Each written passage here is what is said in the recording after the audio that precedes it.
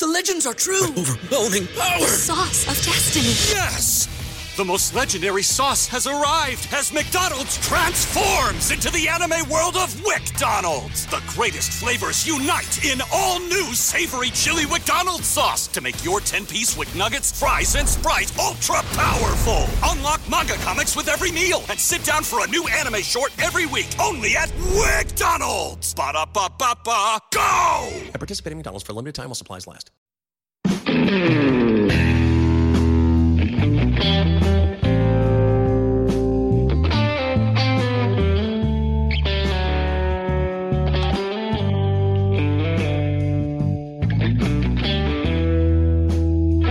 Got down on our knees and we asked her to marry us and she said no.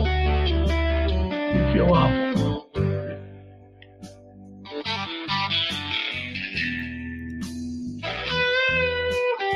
You know, do you want to lose, David? No. Nobody wants to. Everybody wants to win. I want players that hate to lose. Plain and simple. I want players that I know when the game is over, they are crawling into the locker room. They need help getting their gear off. And it's going to take them time to get in the shower. I want the buses to be late to the airport if we travel.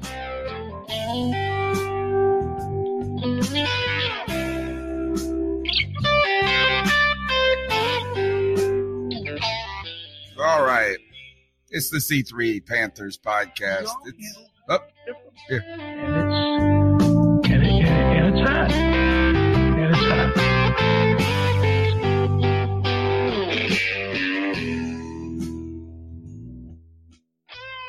All right, folks. 9:02 on a Tuesday night after the Panthers have dropped their third consecutive. Right? It is, we have been losers too frequently for what we were prepared for this season. We fall to the Seattle Seahawks 30-27 when it seemed like the game should have been ours. Missed opportunity, what you will hear, and we're here tonight on the show to help you find those opportunities to mourn, to grow, to get through what was a 6-2 start and now a 6-5 record.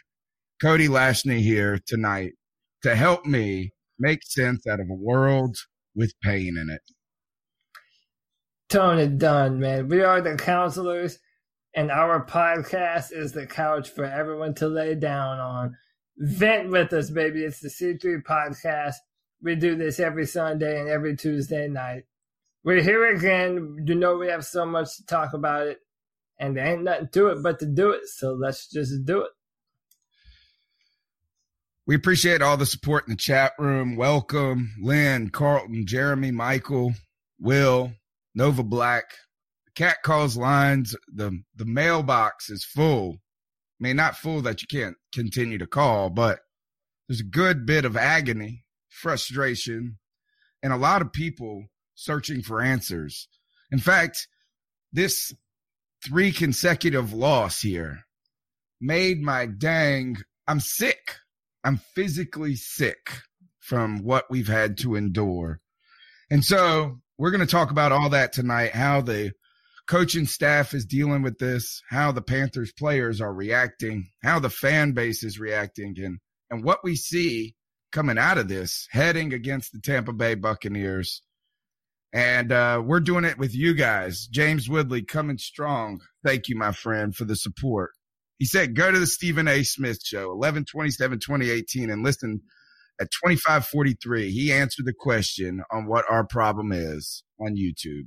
We're going to check that out. You guys check that out. We'll be sure to integrate that in the show at some point. We'll try to get it on tonight if we can. Go ahead and subscribe on YouTube. Turn your phone to portrait mode. Smash that thumbs up button. If you're watching on Facebook, we appreciate it. Go ahead and smash that like button. Share the show with a friend. And on Periscope, go ahead and retweet it. We appreciate the support. Thank you, Michael Jones, for that. So what we got here is a lot to talk about, and we're going to break it up with you. The Cat Calls line is 252-228-5098. Let's just go ahead and start with this question for you, Cody. What is on your mind at this point now that the Panthers are, what I would say, in a catastrophic fall? I think sometimes that, look, losing 3 games is not, losing 5 games in a season is not something that is terrible on its own right. But sometimes the way you lose does tell you a little bit of the story. And right now, the Panthers have a long road ahead of them if they want to make anything out of this season. And I don't even know if it's truly possible. I think that's what we're all wondering at this point. You know, I feel like we were led to believe that this was a real contender for the Super Bowl. I mean, especially after that win over the Ravens and that defense and what we were able to do. Man, we were riding high, man. But since then, things have just come crashing down. And, you know, the season's not over. You know, it does not look good as of right now, as we've lost 3 in a row. But we're 6-5, and it's not impossible for us to get into the playoffs. And while we may not be very confident about how we'll do in the playoffs, this season has not completely gotten away from us yet. But what I will say is, right now, it's how bad does this team want it? Do they want it bad enough to right the ship, get everyone's stuff in order, and just be the embodiment of that keep pounding and make a playoff run and do what even a lot of Panther fans are saying that this team isn't going to be able to do, and that's make a run? You know, there really hasn't been much to indicate that because the defense has seemed to be so porous, and right now it just doesn't seem to be a lot of answers when it comes to the personnel part. So let's talk about this. As Ron Rivera reacts to the game's loss, and I feel like there was a lot of responsibility in the game following, immediately after the game, placed on the players and giving up big plays. And it is, you want to know the story of this? Problems with big plays over the top. And then you talk about missed opportunities on the offense. But at the same time, you know, there's some real issues that I have when it comes to the roster composition at this point in the season. And I don't think players control that entirely. Well, actually, I know they don't control it at all. So to me, it is not just as simple as, hey, we were there and we missed the kick.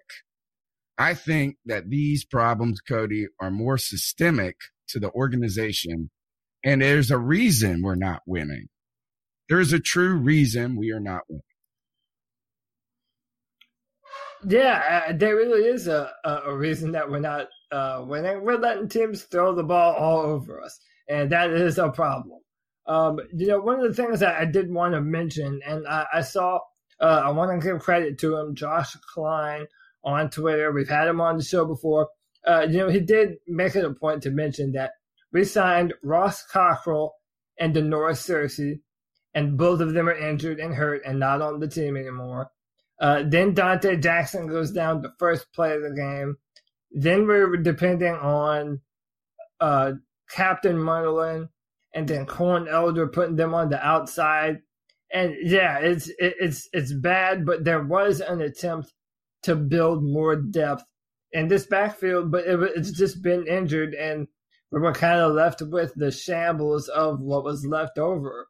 But man, when you see what they were able to do to us, I mean, our defense had no answer for Seattle going down the stretch. We just needed a stop one time. And every time they had the ball in their hands, they were able to move down the field and at least get 3 points out of it. It was an embarrassing performance. Another incredible game by Cam Newton that was all for nothing, and Christian McCaffrey as well. You know, it's so cliche to say it, but complimentary football is a real thing. And right now, this offense and the defense do not know how to complement each other. All right. One of the things that Ron Rivera was asked, and let's go ahead and cue up a little Ron Rivera clip for the show from the post game. This is Monday morning. Ron Rivera addressing some of these issues when it comes to how the coaching staff has handled this.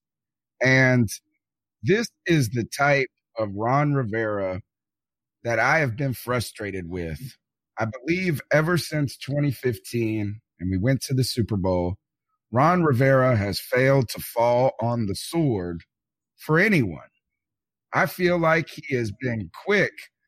It's a subtle blame he places, but it is not hey, this is a team loss. This is on the coaches just as much as anything.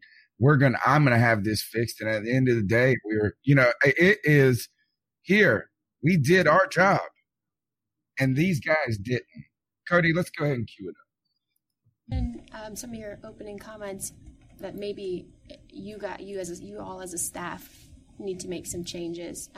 No, I said we got to take a look at see what we're doing and see if we need to change some things up. Things that we have to get corrected. We can't allow those critical mistakes as coaches. We can't have them as players. And maybe we need to look and rethink some of the things that we have them do. Maybe it's on us. And that was the second part of the clip was from earlier in the press conference where he did, why are you giving – first of all, Jordan Rodriguez had a tough week. When I say a tough week, the fans have been giving her shit on Twitter. Rivera gave her shit. Ron Rivera gave her shit there. And we might even have a little fun talking about it tonight as well. So, hey, I'm not above look, it's all in good fun for me. It's not about being mean. But at the same time, I felt like Ron Rivera was not out of line there. But, yeah, you did say this. What the heck, Ron? Maybe it's maybe you guys are doing some things wrong. Maybe you guys are putting some players in some poor situations. This defense has been atrocious. Cody, how can it be like this? That is a very good question. And in fact, it's such a good question that I pitched it to you all. And if you follow me on Twitter at Cody Lack, I asked the question of Panther Nation. I said, what is this? Is it Eric Washington? Is he the one to blame for this? Or do we have a situation where our defense is finally just showing how old it is? And shout out to Joe Riolano, who isn't joining us tonight. He said this in the get well, man. He said that he said this in the preseason that this was a problem that he saw then, and now it just seems like this is. I mean, it is a real issue moving forward, and the age on the defense has something that we've been worried about, but I don't know if we thought it would be as big of a problem as it has turned out to be. And of course, it's not showing the results right now, but on the Twitter link, it was 19% on Eric Washington, 21% were too old, and a whopping 60% of you who voted, which was 129 of you, said that it's probably both of them. So it seems as though right now it's a confluence of we're old on all the wrong places of the football field, and Eric Washington just doesn't instill a lot of faith in our fan base, and maybe even with some of the players right now. It makes you wonder if they buy into him as a defensive coordinator. Jeremy Clancy says Elder was put in a bad position. He played primarily nickel in college. I think not only, look, in fact, this was going to be one of the tops of my ice up picks, was people dumping on Corn Elder. Now, look, don't get me wrong. Corn Elder did not make some important plays. And he was right there to make them a couple of times, and he didn't come up.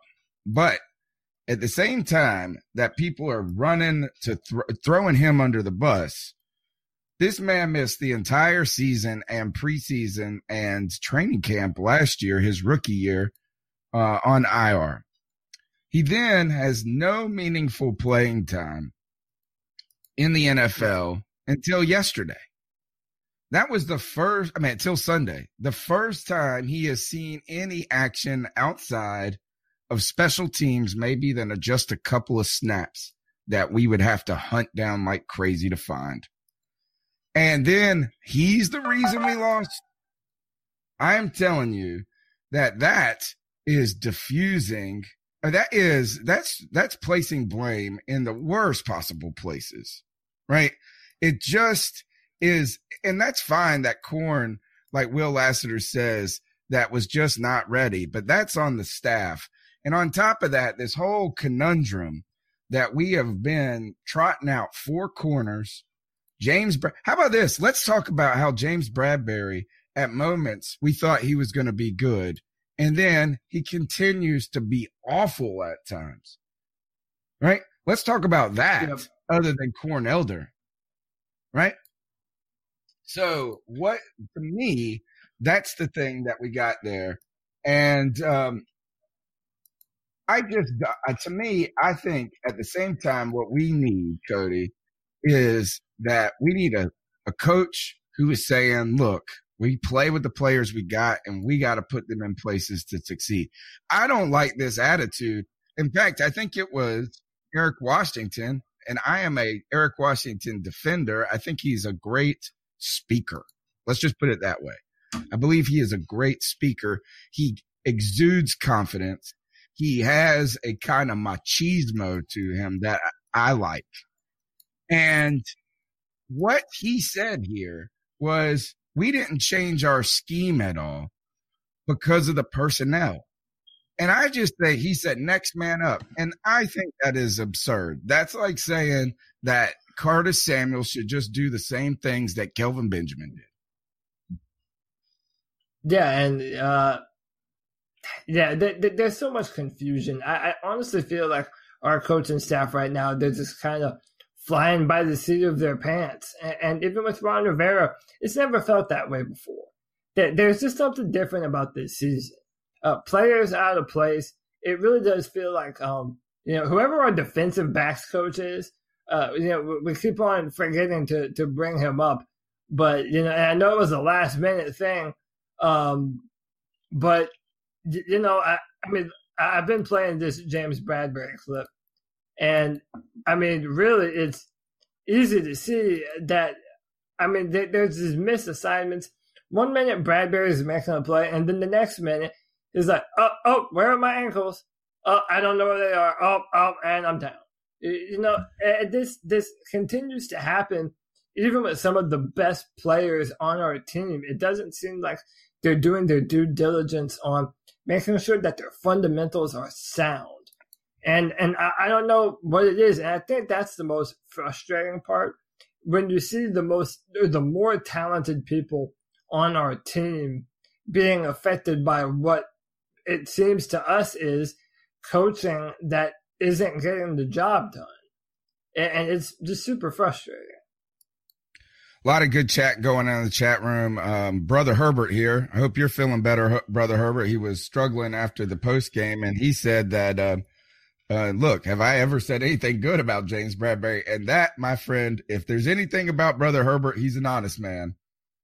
And he has certainly never said that James Bradberry was good. And I think that that's also the point, is that and what I think Brother Herbert's saying here, and that's important to remember, is that the idea that you hedge James Bradberry at this point being the guy is just unwise at this point. You know what? James Bradberry might be the guy who should be stepping in when Dante Jackson gets hurt. Like a player of that caliber. He should be the number 2 guy on a team. And it should have been him fighting for a number 2 spot, not just owning a number 1 spot. Ton of great comments in the chat room. We appreciate it. Thank you for your support on Facebook. The number's 252-228-5098. We even got people donating to the show, which is crazy. We really appreciate that. But I think we also got a special guest appearance to bring onto the podcast. a man who we know from the Cat Calls line, a man who has decided that he wants to be a larger part of this therapy session. Nova Black is going to join the C3 podcast using Shindig. We appreciate it. Nova Black, what is up, my friend? Hey, guys, can you hear me? Yes, sir, we can. loud and clear. All right, I'm new to this Shindig thing, but yeah, glad to be here. That's all right, man. That's all right. Yeah, listen, I just want to give a shout out to everyone real quick that this is why Tony and I have been using Shindig. We want all of you to have an appearance on here and talk with us about the Carolina Panthers. Nova, we're happy to have you on, my brother. Thank you. Glad to be here, man, and be a part of this and help you guys get the word out so everybody can get the liking and sharing. Because I've been following you guys for a couple seasons now, and I really like what y'all do and what y'all bring in the Panther Nation, especially diehard fans like myself and film junkies and people who want to hear thoughts of others out here. Yeah, this is good for us. Word up. Tell us what is on your mind in the wake of this heartbreaking loss. What to you, Nova, is most important at this moment? Is it fighting for an opportunity to make the playoffs? Is it looking ahead to potentially replacing the coaching staff? Where are you at? Right now, as far as the coaching staff, I'm giving these guys to the end of the year. I've noticed that over the last several seasons, these guys they play for Coach Rivera late in the season, but with 3 devastating losses and Coach Washington being in his first year as a defensive coordinator, he's making it hard for us out there with play calling, and then not just the coaching but the players too. You got to look at Bradbury. I'm gonna say, I think that we should keep looking forward and fighting for the playoffs, but at the same time, our GM needs to be a GM or owner, whoever decide that's in charge of that stuff. They need to start scouting and let Coach Rivera and everybody know, hey, listen, that seat can get hot. Don't get comfortable. It definitely does feel as though there is that there's not a sense of urgency that there should be. And, you really have to think, we have a brand new owner and, and I have a clip that we can play either now or later. But, man, imagine how coveted a new head coaching position for the Carolina Panthers would be. I mean, you would have people, that would be one of the most highly sought after coaching positions in all of football. And, you have to think that. Imagine Bill Belichick or Kyle Shanahan with that team. Yeah, man. Or just someone who has an idea of, in the modern NFL, Tony and I, we talk about this a lot. The NFL is all about points now. It's who can put up the most points. They're throwing the football all over the field. We have one of the most dynamic quarterbacks to ever play the game of football. And he's due for another contract in another year or two. So, you're going to have to pick Cam Newton soon. You need to put him with what I believe is a good offensive mind that can help you get the most out of this offense, and at the same time put the right coaching staff in place to bolster our defense to be dominant like it has been for so many years here in Carolina. Right. And I completely agree. I think Nova brings up a good point is just dropping the name Kyle Shanahan and seeing what he was able to do with how explosive that Atlanta offense was, how able he was able to use Jimmy Garoppolo when he was there. That a guy like that with these tools, you're thinking that you're really starting to get excited about. Now, at the same time, what I think is that while people have been calling on us to recognize Rivera's history with the team and to caution this, is that you got to there's 2 questions that linger for me. And that is, have we piecemealed the general manager and the head coach and the owner too much? is there really truly a lack of continuity because they're all just been forced together. It's like a family reunion. You get stuck at the table with people that you kind of know. Or shepherd's pie. Yes, you're forcing it. You're forcing it. Exactly. Now, then the window, is there any worry that the window's closing? And Cody, when you come back, go ahead and let's cue up that clip that you're talking about. Nova, you got to go? Yeah. All right. Nova, hit us up with one last comment for everybody in the midst of 3 consecutive losses. Again, I'd rather hope everybody, keep pounding, man. I think we can get this thing back together. I really do. I do think that we should start looking to change the regime, because this team is too talented to waste away. Cam Newton, as great of a player as he is, deserves a Super Bowl, and we need to. And as long as he carried that team, I feel like we need to start giving him not just the tools, but the coaching as well to go along with it. As far as that defense goes, I'm not sure, man. I'm not going to give up on it. I think we got the talent as far as players go, and as far as coaching goes, I'm not sure that Washington's going to get it this year or next year. And I don't want to take a chance to find out. So y'all know I'm going the same way when we were screaming fire Shula, fire Washington, get them out. I hear you. Get them out. Other than that, everybody keep pounding. And I appreciate you guys bringing me on. And I look forward to listening to the podcast that I download from iTunes every Tuesday or Wednesday morning. Yeah. Yeah, man, fantastic. Nova Black, first appearance on the C3 podcast, has been in the Cat Calls before, or a regular in the Cat Calls. The number is 252-228-5098. 89 J Stubbs coming in strong with a contribution to the show using the super chat. We really appreciate that. We just thank you guys for your support. That's what we really, truly thank everybody for just coming together on Tuesday nights and helping us form this community together. Because we're going to do this whether we're winning and we're losing. We will get through this. Cody, let's go ahead and cue up that clip about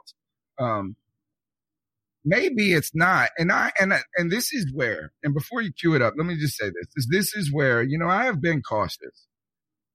I have been hesitant to adopt this mantra, this idea that you need to go offensive head coach, that you need to have a philosophical change organization, particularly as we saw this offense look so much more dynamic. But what has continued to bother me here in the midst of this, and where I'm being, and another reason I was cautious about it is I thought it was, I was just worried that it's a little too much like this is what everybody else is doing. Look at the Bears. Look at the Chiefs. Hey, we'll do what they do and it's going to happen. Right. And I don't think it is that simple, truly. But at the same time, maybe the NFL is changing to a certain degree. We talked about this little on, the post-game show. Cody, you brought it up, but is the window potentially closing? We're not closing, but are we seeing this? Is that, and my concern as I continue to see Ron Rivera address this is like, hey, we're just going to keep doing the same things. We're going to run the football. We're going to play defense, and that wins. It doesn't matter who we play. It doesn't matter if we play the same. That formula wins. And it really, if that is the mantra, the philosophy of this, I don't even know how valuable the head coach truly is in organizing everything then. Then just hire good defensive good coordinators and say, hey, we're going to do this every week. So that is my concern, is that could the window of opportunity slip away from us without us realizing it? And I think Nova touched on that about Eric Washington is I don't know if I want to find out. Yeah, and okay, so look, let's play this clip real quick because he does hit on a lot of the points, and then I'll kind of go off of what you said and take it from there. But here is Nick Wilson. I think that when you have Cam Newton who is right there in the age range, right in his beginning of the 30s there, where he's coming up on another contract, where you've got a team that has a window with players like DJ Moore, Christian McCaffrey, and Curtis Samuel. It is now or never for the Panthers and Ron Rivera. And what I mean by that is I'm not going to be a proponent on air, at least not right now, about moving on from Ron Rivera. I can't be. Ron Rivera has done too much in this town to right now come out and say this is what should happen. I have strong feelings of the way the last 3 games have gone. The way this team has approached this year is troublesome to me. But Ron Rivera deserves a lot of benefit of the doubt. That being said, heading into this offseason, the Carolina Panthers would be 1A or 1B on just about any coach's list. If a young, hot assistant coach or a guy like Matt Campbell at Iowa State, they would be 1A or 1B, depending on who else gets fired, in terms of being able to lure the next great offensive coach, the next Matt Nagy, the next Sean McVay. So if they're going to do it, a year from now doesn't make any damn sense. Cam Newton a year away from free agency going into year 31 doesn't really make sense. With a defense that is 1 year into rebuild and you're going to have to go ahead and retool with a new defensive staff because of that doesn't make sense. Right now, knowing that a lot of the guys that have made your defense what it is are about to walk on, about to go on to the great beyond after football, this is the time. If you're going to do it, and if this does go the way of the dodo, if this season turns out as poorly as it feels like it's going to do now is the time you do the due diligence. Because what is a better job right now than the Carolina Panthers?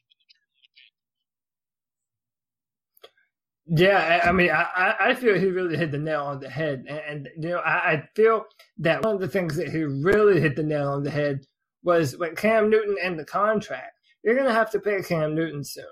And, kind of with what you said, if we're just going to do the same things over and over, well, then we're just paying Cam Newton to have a good year, and then the team will have an off year, and then we'll have a good year, and the team will have an off year. Like, not only are we wasting his career, but we're even wasting the contracts of the people that we're playing. And this is why I feel you and I have been talking about Ron Rivera, saying that Ron Rivera is not an elite head coach, but at the same time, he's not Hugh Jackson. He's not a dumpster fire. We have had a lot of success under Ron Rivera. He brought us to a Super Bowl, 15-1. He had one of the best defenses in 2013. I mean, the man has done some good things here. But at a certain point in time, you're just pushing things along farther and farther down the road, and you're wasting people's time and career and money, and I know that we've mentioned David Tepper, and he really plays in a lot of this, and they're going to find out very soon what kind of owner we have if Ron Rivera continues to let this team flounder in mediocrity.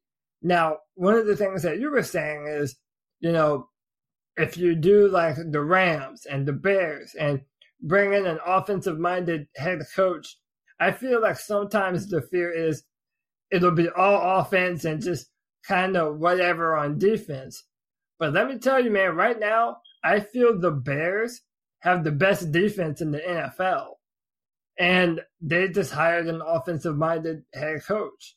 That defensive coordinator position is very important. And it's all about who you put in the right places. But the question is that going to be Marty Hurney?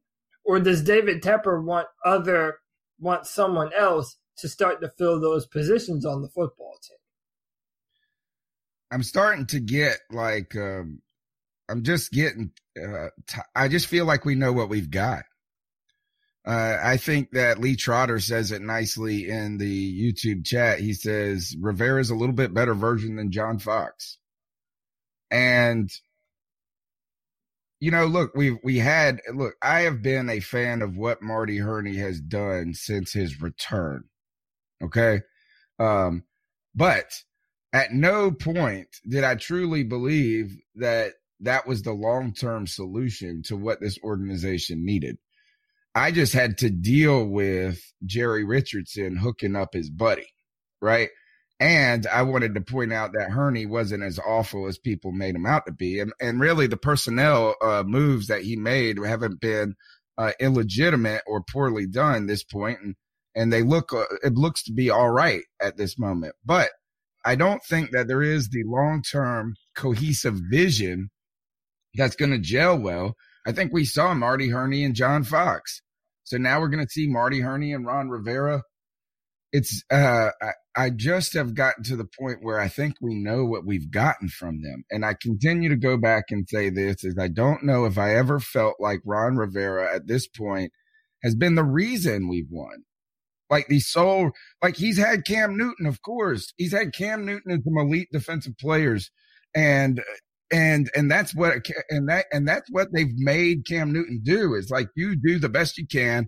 We're going to lock teams down on defense, but now we're not even doing that. And it doesn't look like it's something that can be remedied in the immediate moment.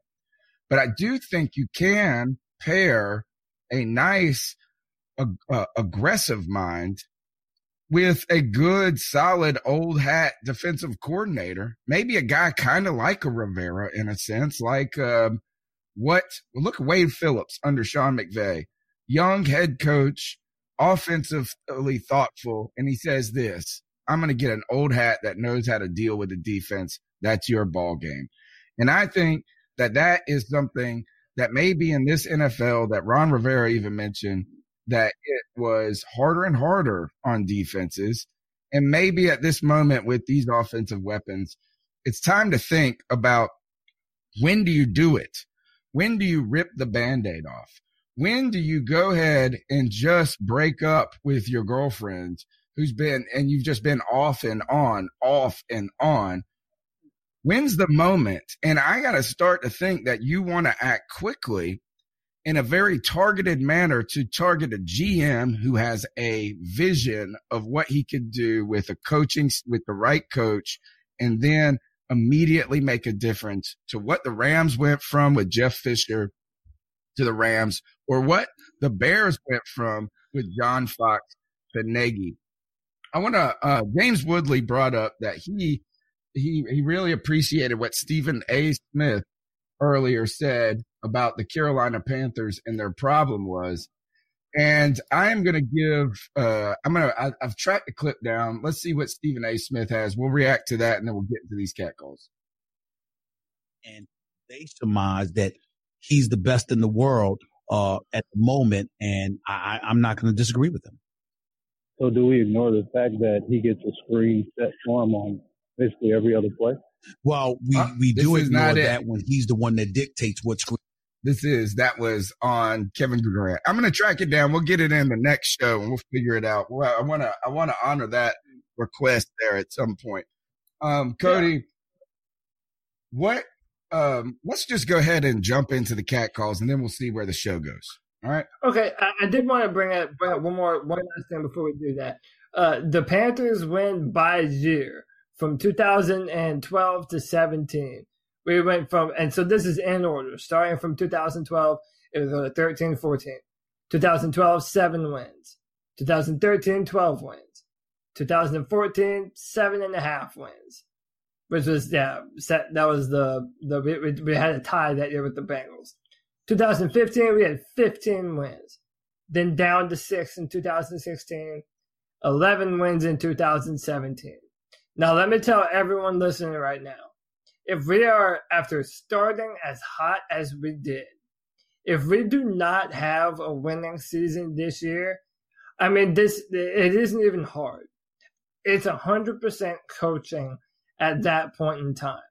A lot of the players, I mean, there's turnaround every year, but a lot of the players on defense are the same. You still have Thomas Davis and Luke. You have K'Wan Short. You have had a lot of the same players the majority of that amount of time. That level of inconsistency is nothing but coaching staff. So I'm at the point right now, if we lose out, or not even lose out, but if we don't have a winning record at the end of the season, I'm putting money on it. I think there's no way that Tepper doesn't look to make some kind of change. That's all I'm just at the point where is that this is just going to be more of this, and you're just hoping that 1 year you're going to have enough that it's not this, that it's better than this. So let's jump into these cat calls. Let's try to figure it out with you guys. The number's 252-228-5098. We appreciate you being a part of the show. 47 people watching on YouTube right now. We had record numbers on the post-game show. We appreciate that, guys. Go ahead and twist the phone to portrait mode. Here, actually, he said this. I've queued it up at 24:43. Hold on. Let's see. I might get this in. 25:43. Let's see if this is it. And hopefully we can get it. Consideration, no doubt. Let's go to James. You're live with Stephen A. ESPN Radio, ESPN News. What's up, James? Hey, what's going on, Steven? Talk to me, man. I just got a plain, simple question. Yeah. What is going on with the Carolina Panthers? Is this James in the chat room? Interesting. It's tough because until about 3 weeks ago, I thought this was a team that was going to be in a position to compete, for the NFC crown. Now we're wondering whether or not they're going to even make the playoffs. It is absolutely positively stunning what has happened to them. And I didn't see it coming. I ain't going to lie to you. I didn't see it coming. They're 6-5 right now. And we look at them and they're clearly, we thought that the two games that they were going to play against New Orleans, I'm going to talk to Ryan Clark about that, but we thought the two games they were going to play against New Orleans, man, we thought, hey, look, listen, we got to pay attention to this. But I think when they got annihilated by the Steelers on Thursday night, 52-21, I think the wheels came off then. They lost to Detroit 20-19, 2-point conversion that won a foul. You look at what they blew. You got a Gano missing extra points, missing the field goal. They could have easily won the last two games that they lost. But the reality is that I think that, Christian McCaffrey, you're relying so much on him. What else do you have? Where's Funchess? And where's Cam? The reality is that when you look at Cam right now, he's thrown for 2,700 yards, and we get all of that. I just expected more from him. Where's Cam? You know what I'm saying? I really did, and I don't see it right now from Cam Newton. The defense, to me, has responded with the exception of their game against Pittsburgh, no doubt. But I just look at them offensively, and I think that, listen, Christian McCaffrey can ball. I like him. All right. Their defense is ranked 20th. Their offense is ranked 10th, but they've got like the 21st ranked passing attack. Once again, this is Cam Newton's team. You're the quarterback. He runs the football effectively. He's completing nearly 70% of his passes, which that's never happened before. But I still am looking for some game-changing situations that I don't see happening with Carolina over the last 3 weeks. I don't know. And not only that. All right. So let's stop the clip there. This is why people listen to the T3 podcast. That's what I was about to say, man. Because that's what happens when you glance at the highlights, right? Is that I think that, maybe that Pittsburgh game, there could be something to that, but the defense has been atrocious. Don't act like it has responded. And Cam Newton has been dealing, right? Is that he had an 85% completion rate. They just want to check the stat sheet and see 4 touchdowns. That's what they want to see. Well, check it before we went on this 3-game losing streak, and you'd see he'd have 4 touchdowns, 2 running too. So the idea here that, is that I don't know what's going on, but I do know this is that is not Cam Newton. And it certainly is Christian McCaffrey has been sensational this year. But right now we're in a place where we can't put it together. And if anything, we can't put together a kick and a defensive stop because we can sure put up 30 points a damn week, I feel like. Tony, let me ask you this, man. Why do you think it is that it's only the Panther fans that are calling out the coaches? Like, there is not one place that I have seen anyone in the media, be it online media or television, on ESPN, Fox Sports, whatever, I never hear anyone mention the name Ron Rivera. And I almost feel as if he has this, like, voodoo hologram cast over everyone into thinking that, oh, Ron Rivera is a really good coach. He's a very good coach. He's one of the best coaches. But, well, it's Cam Newton. Cam's kind of a diva. Or, it's, this or that. It's mainly people levying criticism on Cam Newton. But why is it that it's only people like us that have the wherewithal to say, hello, we haven't had back-to-back winning seasons with a talent like Cam Newton. It's a coaching thing. I'll tell you the reason why. And the simple reason why is we watch the games 2 and 3 times. Yeah. I mean, that's what we do. We watch them that closely. And not to say that we know what we're talking about that much, but like, I can't really make any strong comments on why the Lakers are doing what they are because I've seen like 45 seconds of the Lakers and checking the LeBron James box score isn't enough to know what's going on with the team. And, but it's a good soundbite. Cam always stirs people up. I think James got on a national radio show. I think that's a cool thing. All right, let's jump into these. Let's jump into these catcalls. What are your thoughts on catcall? Yeah, you shouldn't do that to somebody. And how did that make you feel? Very uncomfortable. So, how do you think catcalling makes the person feel? It feels good, like. Who's that cat sitting in the back corner with his face buried in the snow? Who's that kid that can use one?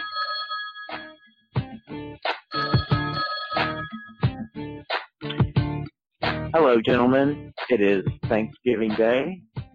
I'm driving to pick up my son after he's played some tennis.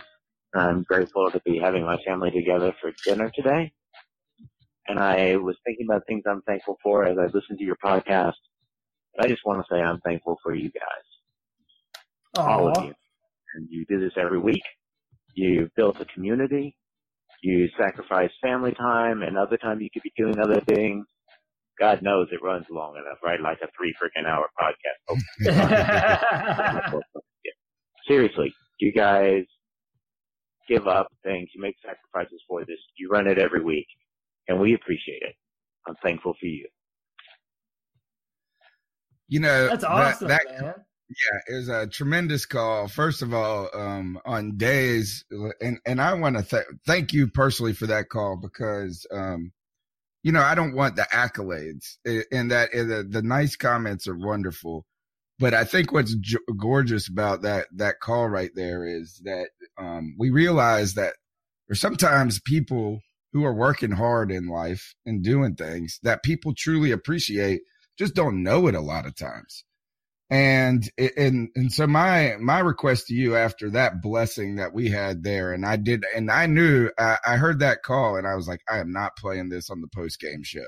I am not playing this on the post game show.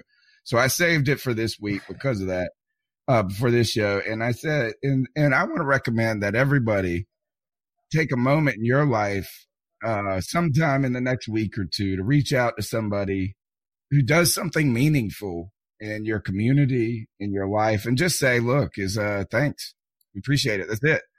People, because it really does help, people know that, very simply, that they're appreciated. And we're thankful for you. We're thankful for this opportunity, as fans to talk about what we would be talking about anyway.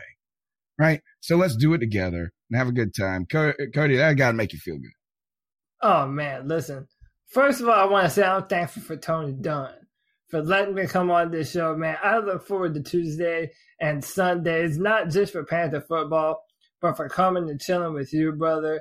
And listen, man, to everyone in the YouTube chat and to everyone that downloads and listens, I'll have people at me on Twitter that I never see their name in the YouTube chat, but people that I've never ever heard of before or seen before, they're wanting my opinion on something related to Panthers football.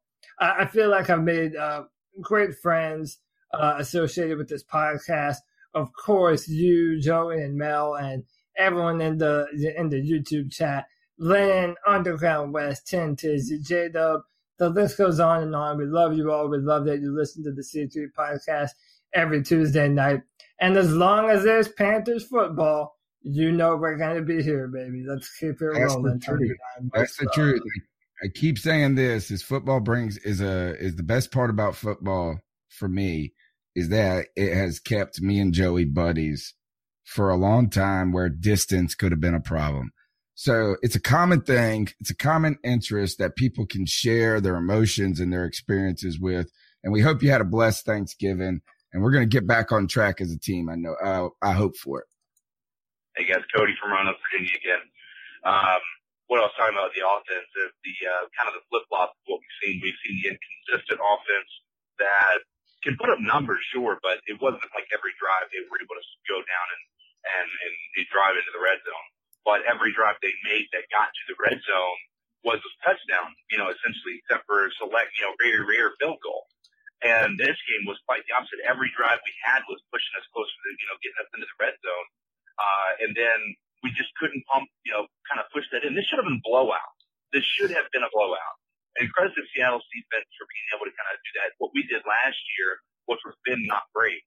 Our defense wasn't good from a numbers standpoint, but when we got to the red zone, we were one of the best in the NFL last year, and this year that has changed. I think we're starting to see what having this, Eric Washington as a defensive coordinator has done. I think he comes in, he's got a game plan. I think Ron can help him with that game plan, and I think that's what happened. Is Ron helped him with the game plan to start out, and that's why in the first half we did a phenomenal job on defense. We didn't create turnovers, but we created pressure, we created effect, we created a lot of these different scenarios where Seattle wasn't able to really do much except for maybe a field goal and a couple of 3 and outs and whatnot. But then you kind of turn over to what we have going on over here. The second half, you see that he's not able to make the adjustments. You see Seattle adjusted to what we had as our game plan. Yeah. And where you would see other experienced defensive coordinators make their adjustments based on that as any good chess match, we didn't see that. And unfortunately, Eric Washington felt like it was just, and Ron can't help those mid-game without taking over the play calling, right? And so we find ourselves in a tough situation with him. I don't know if he gets better, but I'm hoping he is. I don't want to wait till next year. I think we realize where our weakness is up front. I think KK, if he had people that didn't force him to be thrown in double teams, but not. I mean, honestly, he insisted on the team in March, but that happened nearly as for his contract also. I might lose you guys too. All right. So, interesting point is that this has been multiple times already that it's a good way of putting it is that we don't know if we want to wait and find out if he gets it. And sometimes, and look, is every career cannot be one that just ascends to the top. Just because Eric Washington has struggled under with these defensive players doesn't mean he doesn't have the potential to be a head coach in the future. But maybe this is a time where it's not the right moment for him. And it's showing. I think that somebody else pointed this out in the chat room earlier, and it's just hard to refute. Is even Luke looked off? Like, I mean, is that there isn't anybody? And then I think the next point was to KK Short. So we're going to continue with these calls. I bet you he's going to pop back in here, and we'll come back to Eric Washington. I'm sure plenty on in. Hey guys, sorry, I didn't mean to draw this into 3 calls. I just lost signal there, and I apologize. Cody here in Roanoke, Virginia. I was talking about Eric Washington. I'm hoping we haven't seen his ceiling, but I think now, I'm hoping next year he's able to go back and he's starting to really realize what's happening. I don't think he's fired after one season. I mean, you never know with David Tepper, but I don't see David Tepper making that big of a move. I think he's got so many other things on his mind. With the practice facility and everything, I think his main focus is on that and, kind of rebuild his team right now when we had been successful, in years past, is not a smart move to make. And in my opinion, even it is, I don't know. But, anyway, I think what we saw with their offense with the inconsistency, I thought that was unfortunate. But what I also think that we saw was what our team is without Devin Funchess. And honestly, I think that put the nail in the coffin for him for the offseason. I think he'll be back this season, sure. But I think his only saving grace for being back on the Panthers next year is going to be his red zone. Having a big body, and I think we saw that. I think the red zone, I know he hasn't been crazy good in the red zone, but I think he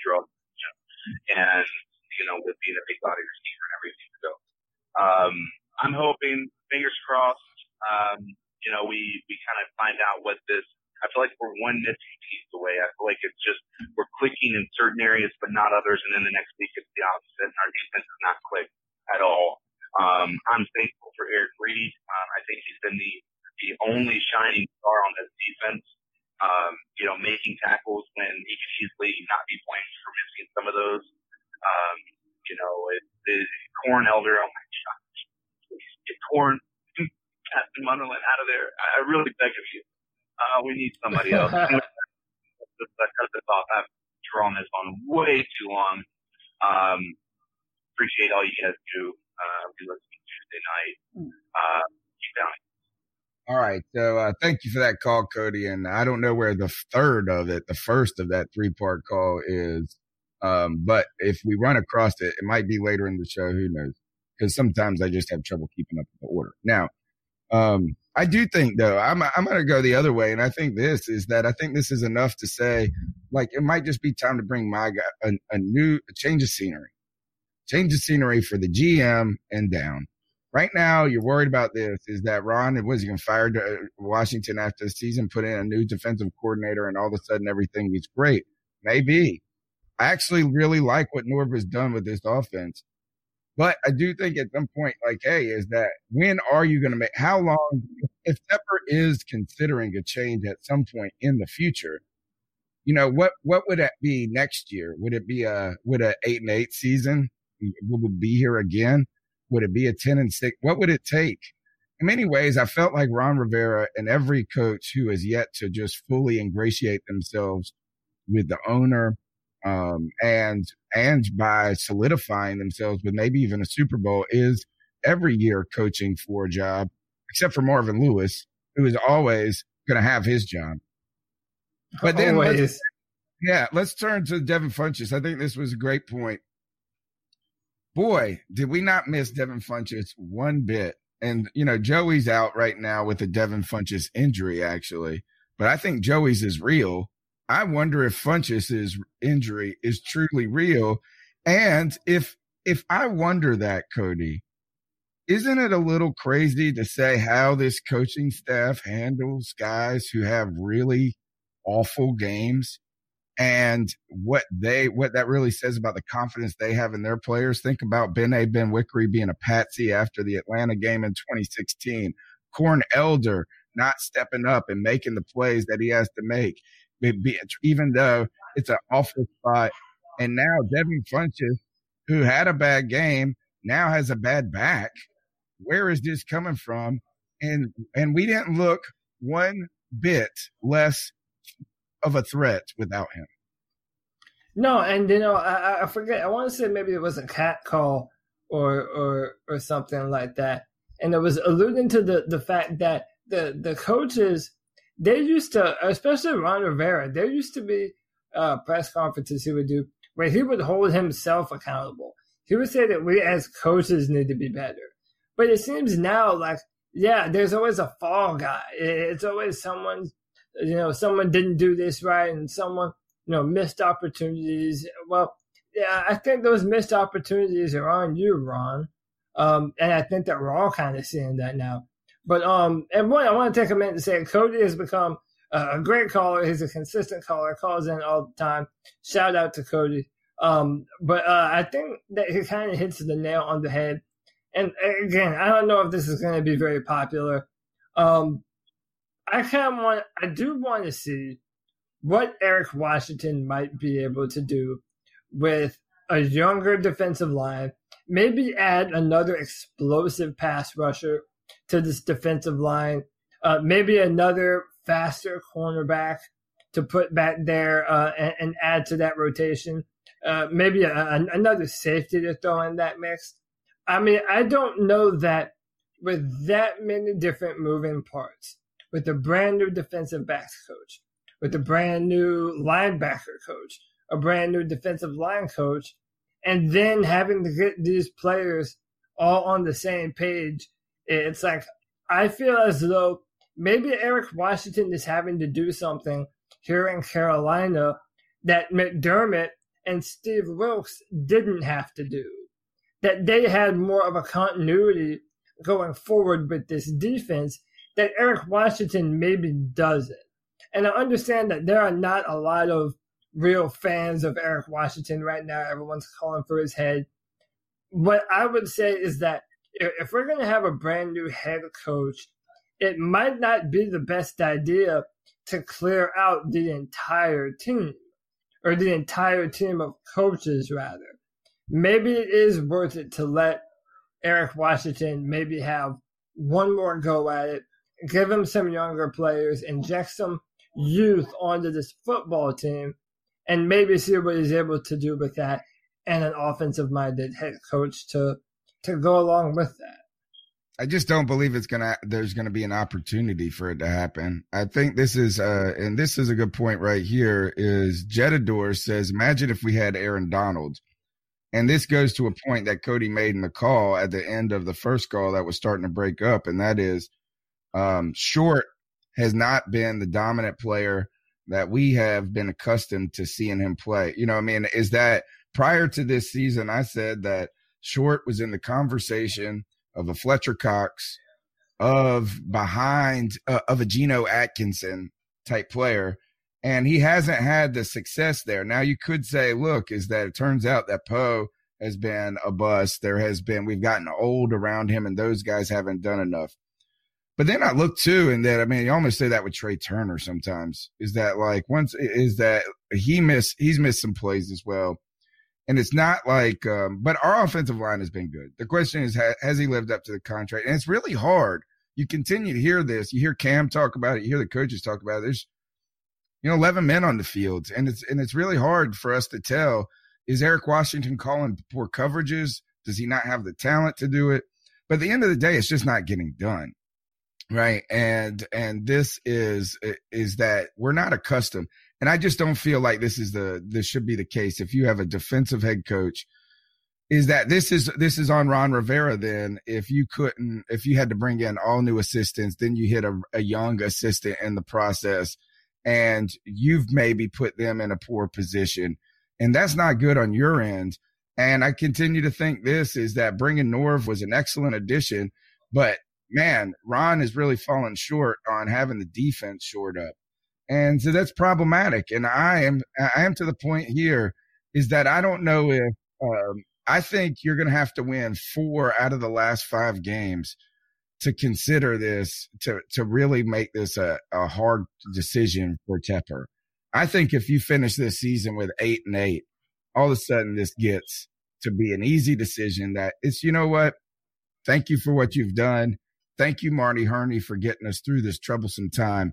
But it's time to bring in a different approach and some new blood. The number's 252-228-5098. What's going on, C3? I haven't called because there's been nothing called up, except for negative disappointment. Unfortunately, as Panther fans, I'm sure a good portion of us are looking towards the draft already and what we're going to do about coaching at the end of the season, because I don't think there's a chance in hell that we make the playoffs at this point. Seattle has our first place, has our wild card spot. And the tiebreaker too is probably a better coach team. And Seattle's probably a better coach team at this point. Yeah, I see the writing kind of on the wall, dude. We've lost 3 in a row. Cam Newton and Chris McCaffrey. Our offense is getting better, looks like, with new pieces, but we're not going anywhere this year. And to be honest, there's no point in going to the playoffs if we're just going to get bounced out of the playoffs anyways. So my thing is, if we let go of the whole coaching staff, do we let go of Marty Herney too? Or has Marty done enough to keep his job for the next regime? And if we do fire coaches, does Norv Turner go with Ron Rivera? Do we try to keep Norv Turner there to continue this trend with him? I don't know your guys' thoughts. Maybe what we're going to need in the draft. Maybe we need defensive line. Maybe we need to work out a little bit more in the secondary. Maybe we need to add one more offensive piece. Just curious to see what you guys are thoughts moving forward. I love the show. Yes, I appreciate the call. I think if there is a coaching change, I think it's all or nothing. And I think it's GM, coach, and everything or nothing. I think you either say, hey, Marty Hurney and Rivera is Marty Hurney's guy. We'll keep these two, and you get this defense sorted out. And Norv Turner showed enough improvement on the offense, and we'll keep you all. Or you just say, there's no piecemealing a coaching staff together. I think we saw the problem with that a little bit when it came to Gettleman and Rivera, kind of the odd pairing that, just enough success to make everybody just like each other enough. Now, Cody, you're the draft guy. I'm going to let you tackle this, but I got to say this is that while the easy answer seems to be another secondary piece, we're going to need a safety at some point. And the pass rush is non-existent. You also have Ryan Khalil on the horizon. This it looks like it might be his last season, to be honest. And on top of that, Matt Khalil is so trash that they haven't even welcomed him back to the league, to the room. And Chris Clark cannot be considered. You can't go another year with him. You got to just really thank him and give him a bonus for his service. There's a lot of things that need to be done on this roster between this year and next year. Yeah, and, I think that was part of the reason why we signed Tyler Larsen when we did, maybe in case we didn't get another piece in the draft. But, yeah, there's a lot of players that we should be keeping an eye on. I mean, I watch a lot of college football. I already have a bunch of names in mind that I would love to see on the team. So, all right. What positions do you believe are are going to be central going forward at the end of this season? So for the Panthers specifically, I think it's going to be defensive line. Because if Dontari Poe is not the answer, which I think we all know that he isn't, then we're going to need someone to fill that one technique position. Now, listen, if any of you know me or follow me on Twitter, you already know I'm a Clemson fan. But I'm also a Panthers fan. And there is one guy on defense, and again, I haven't gotten to the point where I'm pinpointing exactly what player position would be the perfect match for the Panthers. But there is a guy named Dexter Lawrence out of Clemson, 6'5", 340 pounds, super athletic. I mean, the guy's just a beast, man. You could put him right next to Kawann Short, and our defensive line is instantly better. Now, what I will say, though, is, we might need to upgrade the defensive end position even more than that defensive tackle position next to Kawann. I mean, you have an aging Julius Peppers. You have Mario Addison. There is no more Julius Peppers. And listen, I sympathize with Nirvash in the chat. He says, another DT. And listen, I understand that, man. But that's what happens when you don't hit on the ones you draft. Vernon Butler has been, he's been a non-factor. A bust, an absolute bust. Then you sign Dontari Poe, and Dontari Poe is not what we wanted him to be. Star Lotulelei was a first-round draft pick. And we felt it necessary to let him go in order to sign Kawann Short and a few other players. So, but yeah, there's a lot of different needs on the team right now. I still am of the mindset that you bolster your team on the offense and the defensive line. You build the trenches. I want some mean mofos on both sides of the football to dominate the line of scrimmage.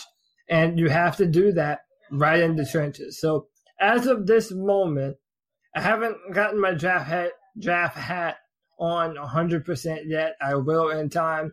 But right now, I'm definitely wanting to say that we need a lineman on one or both sides of the football. I'm thinking that we should just take 2 offensive linemen, first and second round. I'd be fine with that. On top of that, I want to point out this is that we better not, if we draft a defensive tackle, we better have a new GM, because there's one position that Marty Hurney can't hit, and that is that defensive tackle. Most of the guys that hit KK Short as well as Star, Star fell into Gettleman's lap. KK was a sensational pick. That's Gettleman stuff right there. All right, 252-228-5098. Jeremy Mayhew, thanks for tuning in on Facebook. I think I just missed your shout out right before you left. What's up, C3? Jeremy Classic calling in from Great Old Newport, North Carolina. Just a comment on yesterday. Basically a really good game between two teams fighting for playoff position, and we came out on the short end of it. Our lack of depth in the cornerback position got exposed. I didn't like the move putting Cornelder on the outside. I thought, if anything, put him in the nickel where he has some experience from college and let Captain struggle on the outside. Either way, we're fucked. So, the D-line, well, showed some improvement, but all I got to say is this two pose don't make a star. Because I think we're missing our big guy in the middle hogging up the block. Anyway, just my 2 cents. Hope everything's doing well. Like always, going to keep on pounding.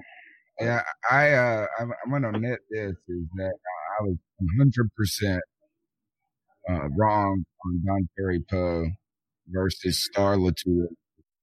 I underappreciated Star probably the whole time he was here because I was hoping that he could be even more than just a run stopper as well as a block eater. But I tell you this, Poe has been a tremendous disappointment at the very most. And it's hard to gauge if it's all him or not him, but I don't even care, is that he hasn't been impressive. At the very worst, the very best, he hasn't been impressive. So that didn't work out. And, maybe we're a little overwhelmed by the name and those old combine figures from 2012. But yeah, just a miss there. And, but at the same time, we have a lot of attrition when it's come on this team, but every team goes through injury. And we didn't have the roster prepared.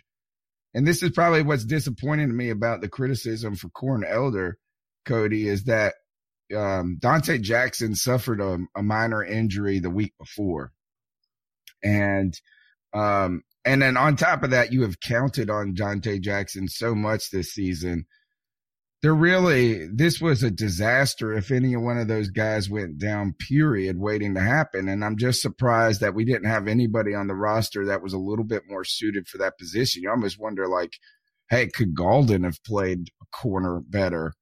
But I mean, I don't know. Is that you went into that game without the guys in the right spots, and we continue to start to look at how has the personnel management. And this, to me, comes to Ron. I don't think this is only on the GM, Cody. I believe that this is Ron Rivera knowing his team a little bit. And Ron Rivera has not been, especially that has not been a strength of his, is assessing the talent on his team and knowing when to pull the trigger and when not to pull the trigger. And we've seen it from C.J. Anderson to guys like DJ Moore sitting on the bench. This is a lot of Ron Rivera, and boy, was he talking up Torrey Smith so much. Torrey Smith gave us 15 good snaps. Yeah. And again, we've mentioned this before. We think that, when it comes to Torrey Smith or, other players, Amini Silatolu, I mean, there have been times that he will leave players out there and let them continue to be a detriment to the football team. Listen, we all love Jonathan Stewart and what he did as a Panther his entire time here. But I've mentioned this before. I remember last year, I want to say it was against Chicago, maybe it was Atlanta, when Jonathan Stewart fumbled the football 3 different times. And then, only later on down the season, he says, oh, yeah, I kind of wish that maybe I would have given Cameron Artis-Payne some more snaps. Well, that would have been the time to do it. Yeah, yep. I really do think that when it comes to evaluating a talent, that Ron Rivera does have a lot of ineptitudes in that area. But real quick, I want to address something in the chat room. Guys, this is when it gets to draft time, I'm going to go in depth on a lot of different players. So, for example, my buddy Panther Fan 13, he's asking me about Brian Burns. Really mentioned Simmons, the defensive tackle out of Mississippi State. I haven't gotten a chance to scout these players yet and look at their tape and see what they do and see if they would fit what we're wanting to do here in Carolina. So if I were to say right now, oh yeah, Brian Burns, that's the guy that we need, or Sims, that's the best guy that, the best bang for our buck at the position. I don't know that yet, so that's why I'm not gonna put that out there yet.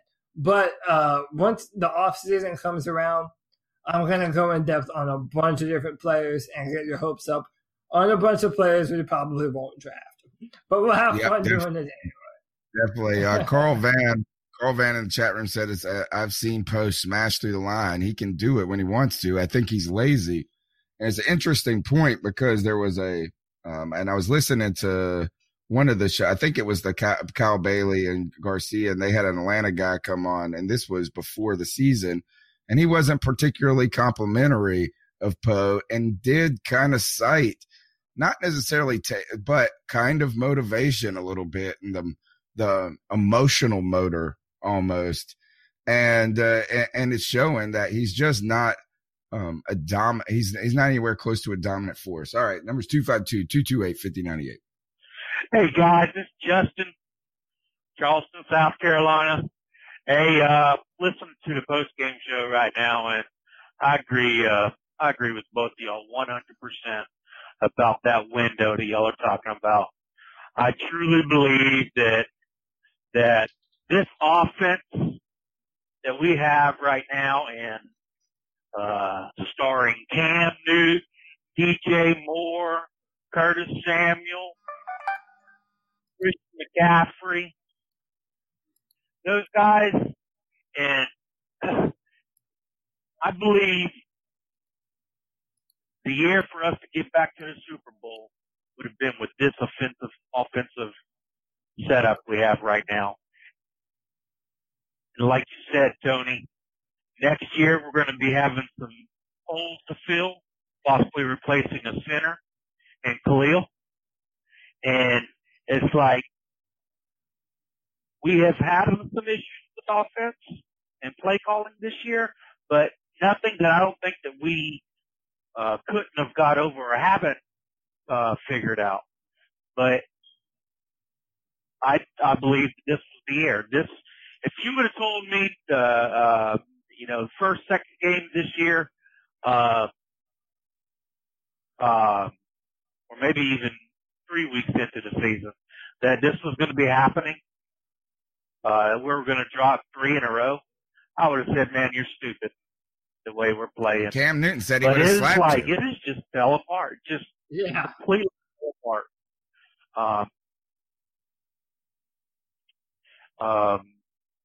Yes, the tools are there on the offensive side of the ball. I really believe it. Those guys, they're DJ Moore, Curtis Samuel, they are going to be elite receivers.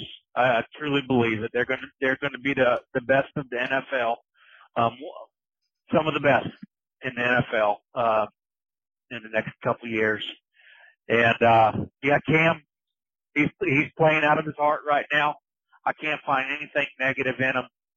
I do believe that some of these games that we've dropped have been one kick away, one drop away, one fumble away.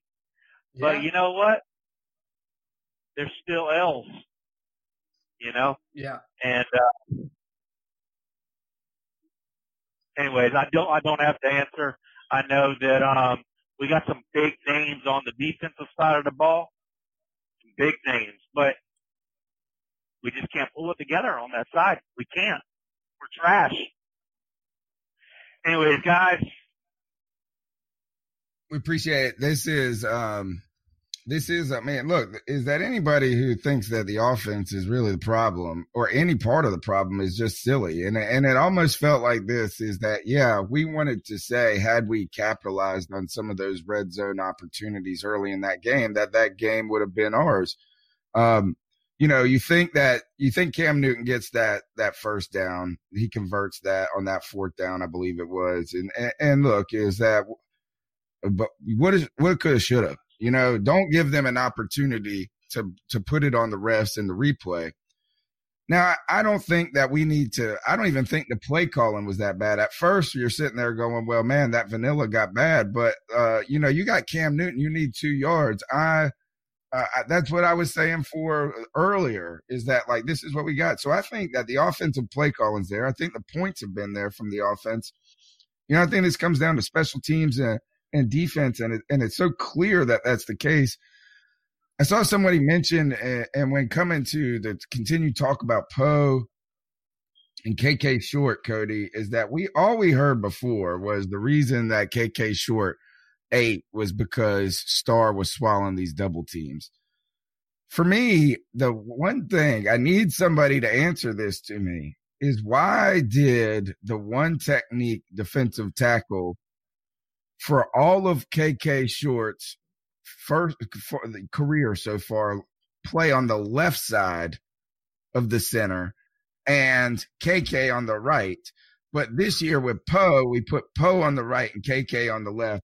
I know that their assignments are probably similar, but why are you doing that? Why are you not putting your run blocking defensive tackle to match up against their right side? Because it seems like Ron Rivera always talks about running right is the power way to run in the NFL.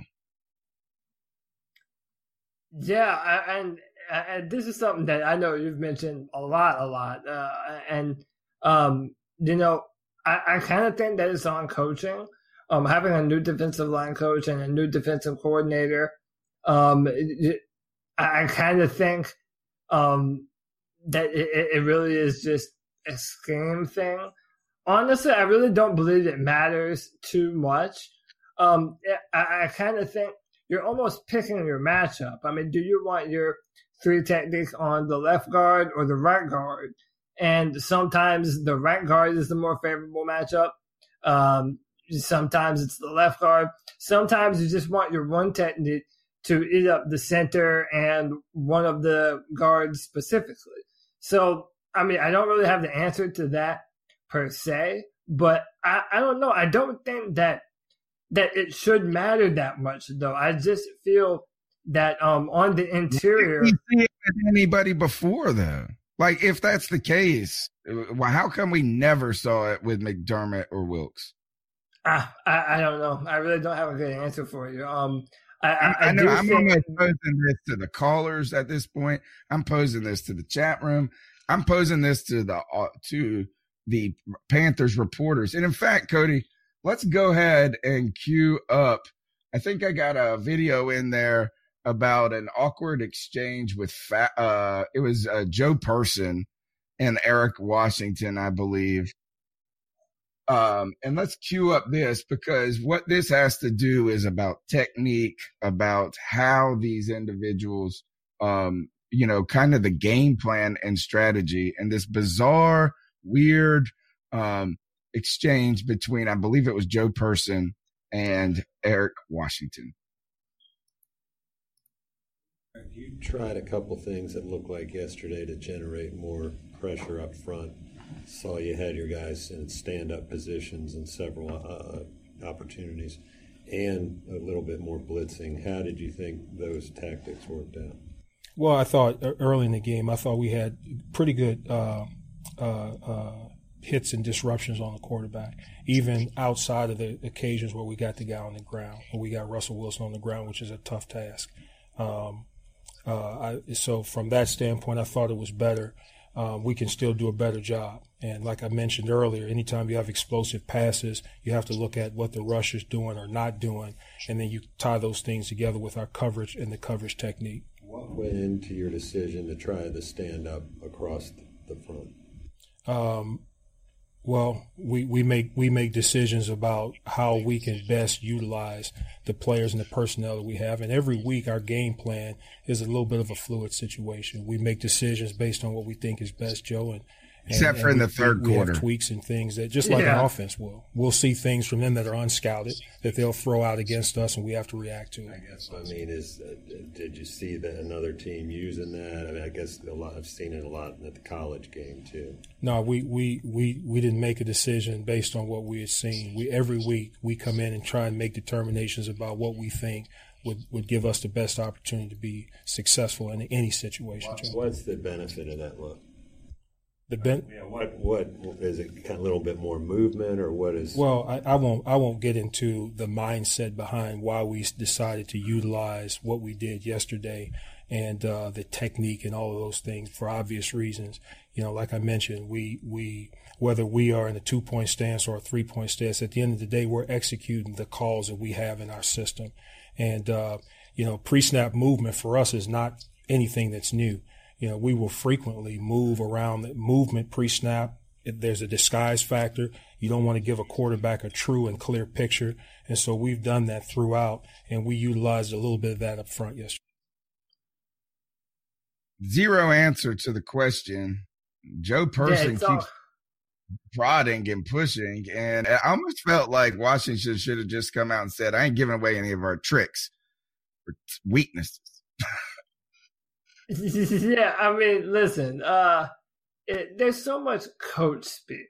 I mean, whenever you're listening to these interviews, there's only so much you're going to be able to derive from it. I mean, they're only telling you these vanilla answers with just a little bit of this and that, but like they're not letting you know the things that we're wondering about and the things that we're wondering about. So, for example, you want to know why Dontari Poe is on the opposite side of where Starr used to play, and they just don't get into that much of X's and O's with the media, and they definitely should. But I think it also bears noting that Joe Person wasn't the only one that had a weird exchange with Eric Washington, and I don't know. I think that was just let this one speak for itself.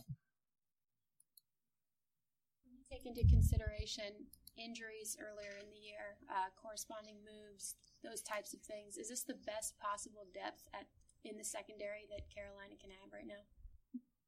I'm not sure I understand.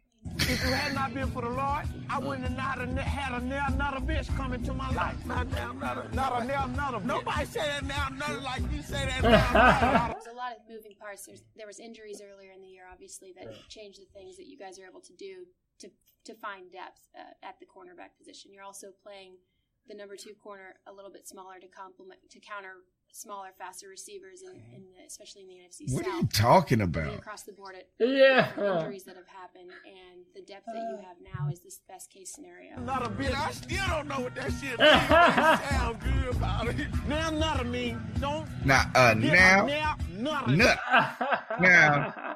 I made that. I made that at like 1:30 in the morning, being just silly. But I was listening to the press conferences yesterday. And so this is what I get frustrated with is that first of all of the reporters now act like the C3 podcast don't exist, which is fine. Y'all think we're small potatoes, and we are small potatoes. But I always get just irritated by the arrogance of people who are reporters, but really themselves are the only difference between us and them is greater access, right? And they are paid to do it. So they're going to be more involved in producing content. But, there's nothing that says that Joe Person knows anything about football. There's nothing that says that David Newton knows how to spell. And at this point, I get, and I'm fine with that. I'm not trying to be critical of them as their jobs and they don't do them well enough, but here's how they indirectly make a fan discussion feel. When someone comes out and says something about firing a coach or what about Bird? Speaking of Bird on IR, baby Bird, pray for him. I think his time in Carolina is probably officially done with this moment, but They knock on us. They're like, and Bill Voth used to be great about this. It's just like scoff. He's like, oh, typical fan speak, typical fan talk. And then you get someone asking the coach a question that is so, and I'm sorry, Jordan, I like you. Like I'm not trying to be mean, but asking a coach to talk shit about the players on his team and what he has to work with in the middle of the season is not going to happen. And to say this is the question started out with is thinking back about those injuries that do you think we have the best secondary depth we could have? No, we have zero secondary depth and we don't even have a good secondary. Yeah. And, Really Well makes a good point. It's like all the media in the Charlotte are scared to critique the coaches. And I do think that it's kind of that small market thing, If you're in New York or, some big marketplace, the media doesn't care. They'll go after you all you want. But here in Charlotte, it's a smaller city. The Panthers are like royalty. I do kind of think that they're afraid to kind of step on toes. But to what you're saying with Jordan, yeah, I mean, what are you going to do? Say, yeah, the depth that we have behind our starters is just BS, man. Like, we really, I mean, we're hurting out there. I mean, you're not going to get that from the defensive coordinator of the football team. So, yeah. And if they ever did that, if any coach ever did that, period, I would say you're the assholes that put together the roster. And on top of that, like, you want me to go out there and die for you and talk about missed opportunities, my ass, and you want to throw. So, I mean, it just seemed like this is that, like, I just felt like that's a question that a reporter would have gotten mad at us for saying, like, is that like, oh, I can't believe you even asked that. And then the recovery to it was just like, not a now nutter. Not a now nutter. I don't know what that means. The cat calls line is 252-228-5098. We still got a good amount of calls to get through. Let's keep pounding through with these calls now that we've had our shenanigans. Or J-Dub. And I got to tell you one thing. I'm sad to say this, but I think it's time Ron goes. And I'm pretty sure he's going to talk about it a lot tonight. So I'm going to take a little different angle, different take. Hopefully, I think the biggest reason he needs to go is because this team would have been markedly worse, I believe, if it wasn't for certain injuries. Once Matt Khalil got hurt, once Taylor Tolu got hurt, that line got better, in my opinion, with those two losses. They were awful to start this. For us to figure that out, and that's not acceptable. You have to know who your best people are and who does the best. You have to figure that out. You can't just say, well, he's starter. You have to be able to evaluate your own players or you're completely useless. Yeah. DJ Morris, I kind of left him out because I would say once Torrey Smith got hurt and he came in, he excelled and did everything we really needed of him for the most part. And the only reason I didn't include that one when the Torrey Smith injury happened was because there'd be a good argument saying that, he was that far many weeks along as a rookie, But that one could be included if you want. But not knowing that this O-line isn't as good as it could be just by shuffling players or even bringing someone from outside is just sad. It's just sad. Like, who knows? They might stick Khalil and let's hold it back in there before we're even out of it. So we're in right now. But that's just a different thing. Other than the fact that he's a defensive-minded coach who let his defense go. And that's the saddest part. Like, that's what you're here for. You can't do that. I don't know what they got for you. But that's my take. Let me know what y'all think. Keep pounding, everybody. I think this is the point that we've been making in many ways. And Cody J-Dub has been saying stuff like this. And that is like, look, I think we're starting to see some weird things happen when it comes to the coaching staff. And we saw some signs of this in the past. We saw them when they cut Bené Wickery after that game, and then they come out and say, well, Bené wasn't doing the things we asked him to do. I felt like this was, again, going back to after 2015, Ron Rivera stopped being a player's coach and started being believing in his own legend a little bit, or his own hype a little bit too much. And the bizarre thing is that what about all that coach speak we heard about Matt Khalil? And now they don't even allow him back on the team to be a depth guy. Now Devin Funch is hurt and he's not even playing. And he's not like, how about this is instead of cutting the guy from the team, essentially, or what you've done to Cameron Artis-Payne, what you've done to some other guys is how about this is just take Devin Funchess off the field and say, get yourself together. We're going to go with some other guys. And when your opportunity gets called again, get back in there and make a play. But now you're like, hey, you're not even welcome in the damn building almost. Yeah, it's insane. And this kind of goes back to the snaps of Curtis Samuel. Like, I genuinely feel like, Curtis Samuel played a lot in this game against Seattle, but it was only out of necessity. And I don't know what that is. It does feel like for a long time now, players, the bad, and look, this is a bad sign. The bad players, that we have on the team, they'll get chance after chance after chance. Yes, Amani Silatolu. But our good players have to fight their ass off just to prove anything. I mean, look, we're talking about this guy right here. I mean, this guy that just left that defensive back in the dust, broke his ankles, has been fighting for time on the field. That's Shaquille Griffin, a guy who have been, people just singing his praises. Or Shaquem. Yeah, absolutely. The higher ranked player. Look, Curtis Samuel has an ungodly amount of touchdowns for 25 targets, 25 touches. My thing is this, is I look at this and I go, man, I don't care what these things that we're talking about that these other players can do that are so important to a coaching staff. What they can't do is a problem. And so, like, then you've got DJ Moore, who we sat on the shelf for the first 4 weeks. And I'm starting to wonder, well, damn, was he been doing this crap? He caught a 53 yard touchdown on his first damn catch of the NFL. Like, what if he just have been adding this and Curtis Samuel? So I think J-Dub is on to something right here. And as we continue to get new defensive coordinators, as we continue to get new offensive coordinators, this continues to be an issue. There is a constant here.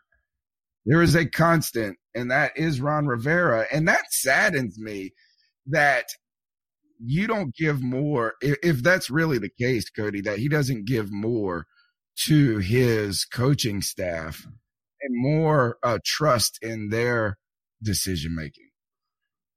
Yeah, it really is. And it's baffling, especially when you feel that you have better players on the football team that could be contributing right now. You've been on the Cameron Artis-Payne train since forever and a day. Before I was on the show. And the fact that, really, if you look at it this way, let's say Cameron leaves, which why wouldn't he? Why would he want to be here anymore? I would never want to be around Ron Rivera again. Yeah, he's never going to have the opportunity to play football here in Carolina. So, of course, he's going to go somewhere else.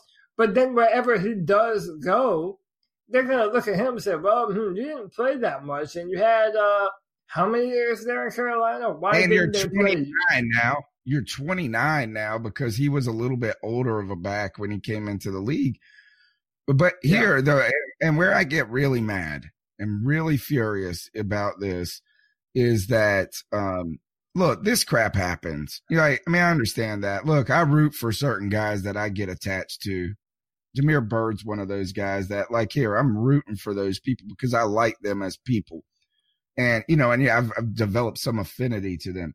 But at the same time, Ron Rivera has had no problem after screwing Cameron Artis-Payne throughout his entire career, using him whenever it's convenient. You cut CJ Anderson. Well, we want to get more touches for Cameron Artis-Payne. We got to learn what this guy can do. Going back to, you said, again, you're referencing from 2 years ago, the same thing. So it's like, hey, we use you guys.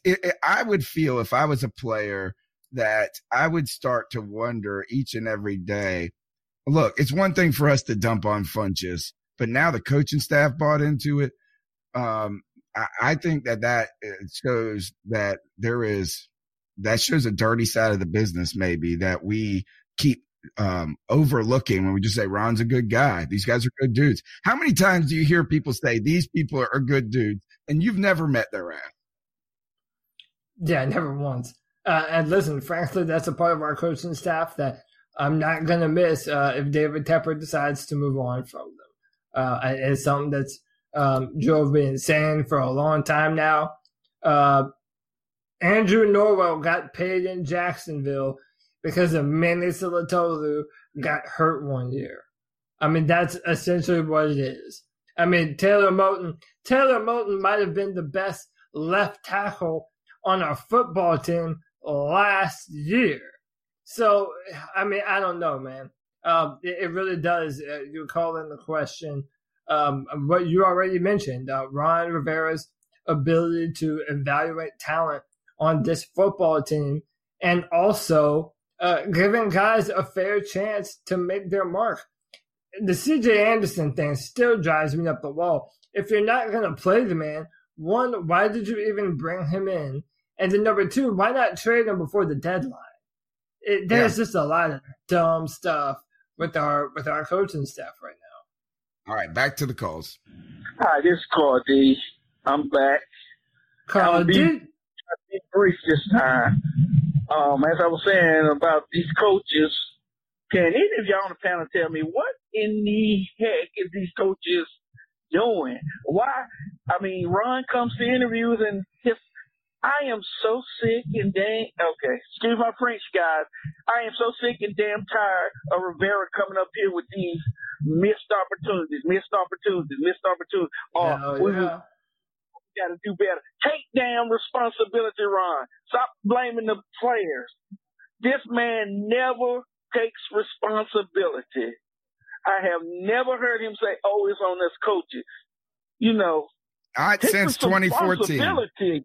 Admit that you're screwing up. And then he always say we got to look at film and adjust things and stuff.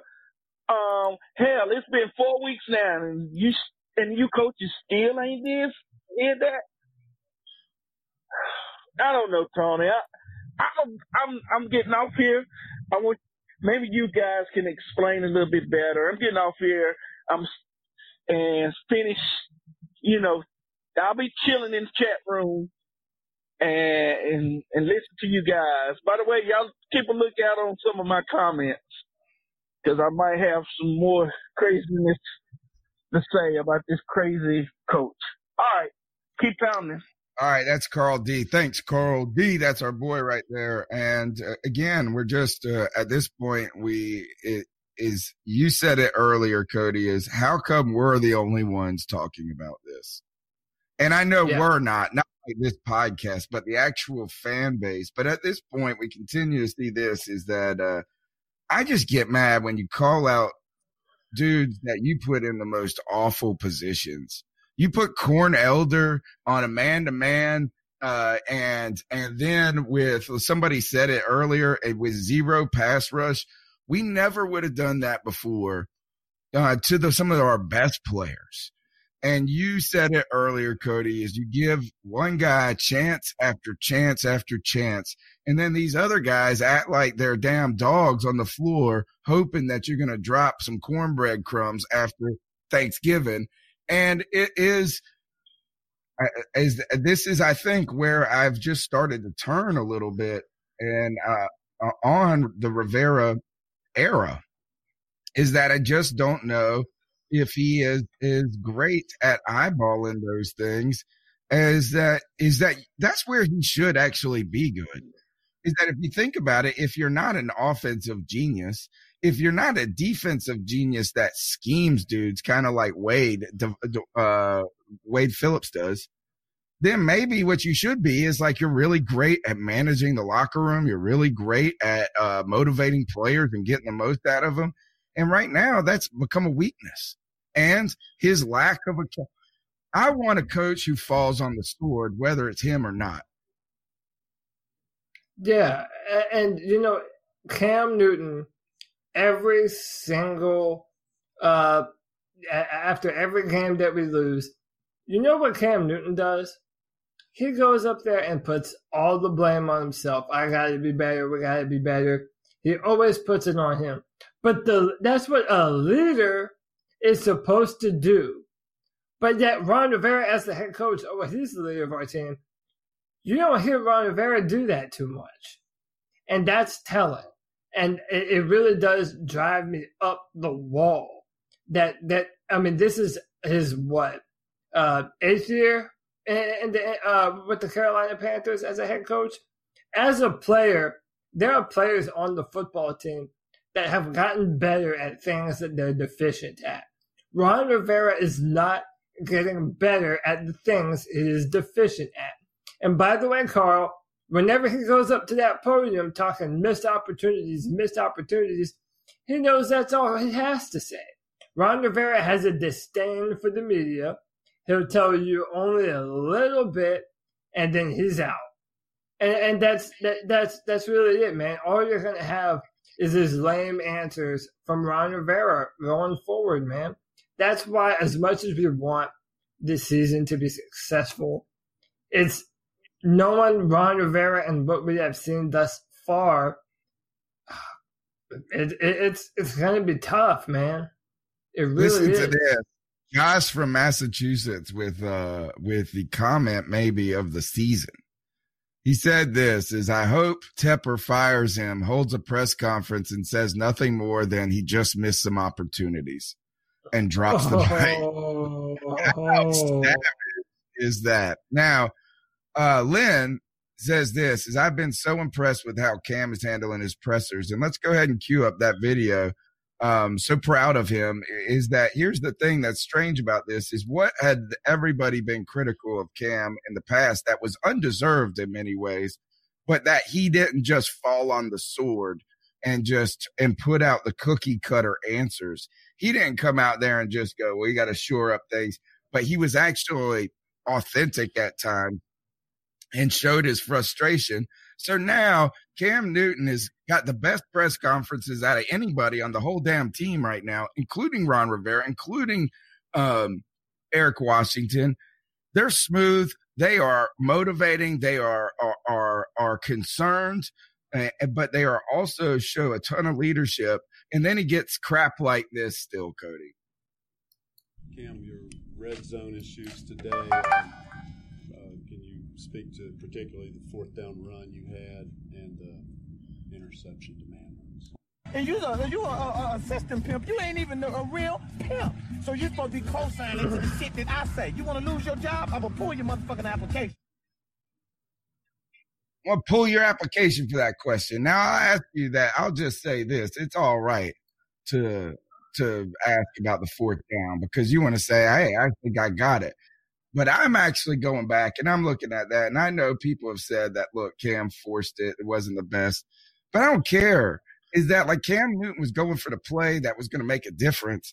And it was there. It hit the dude in the hands. It popped up and it got intercepted. So it wasn't like some of the atrocious crap at times we had seen in the past where he just like threw it to the other team by accident. Cam has been 100% dealing. He has been so good and lights out in every area. And now he's lights out in the places that you say he wasn't. So I say to you folks who aren't ready to just say Cam is untouchable for the rest of the season, y'all are some assistant pimps. Some assistant pimps. Yeah. And, but that's the thing though. Ron Rivera is such a rigid person that you're not gonna see him change his ways. And Carl D in the chat says, but he doesn't deserve the Belichick treatment of getting away with that. And you're right, because Ron Rivera is no Bill Belichick.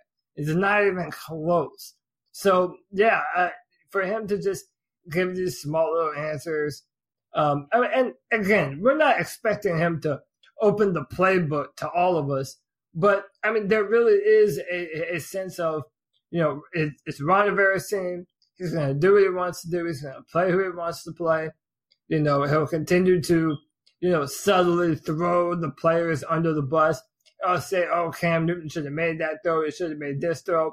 And it's never on him. And I kind of hope that Josh from Massachusetts is right, that when if Tepper does ever drop the sword on him, He says those exact words.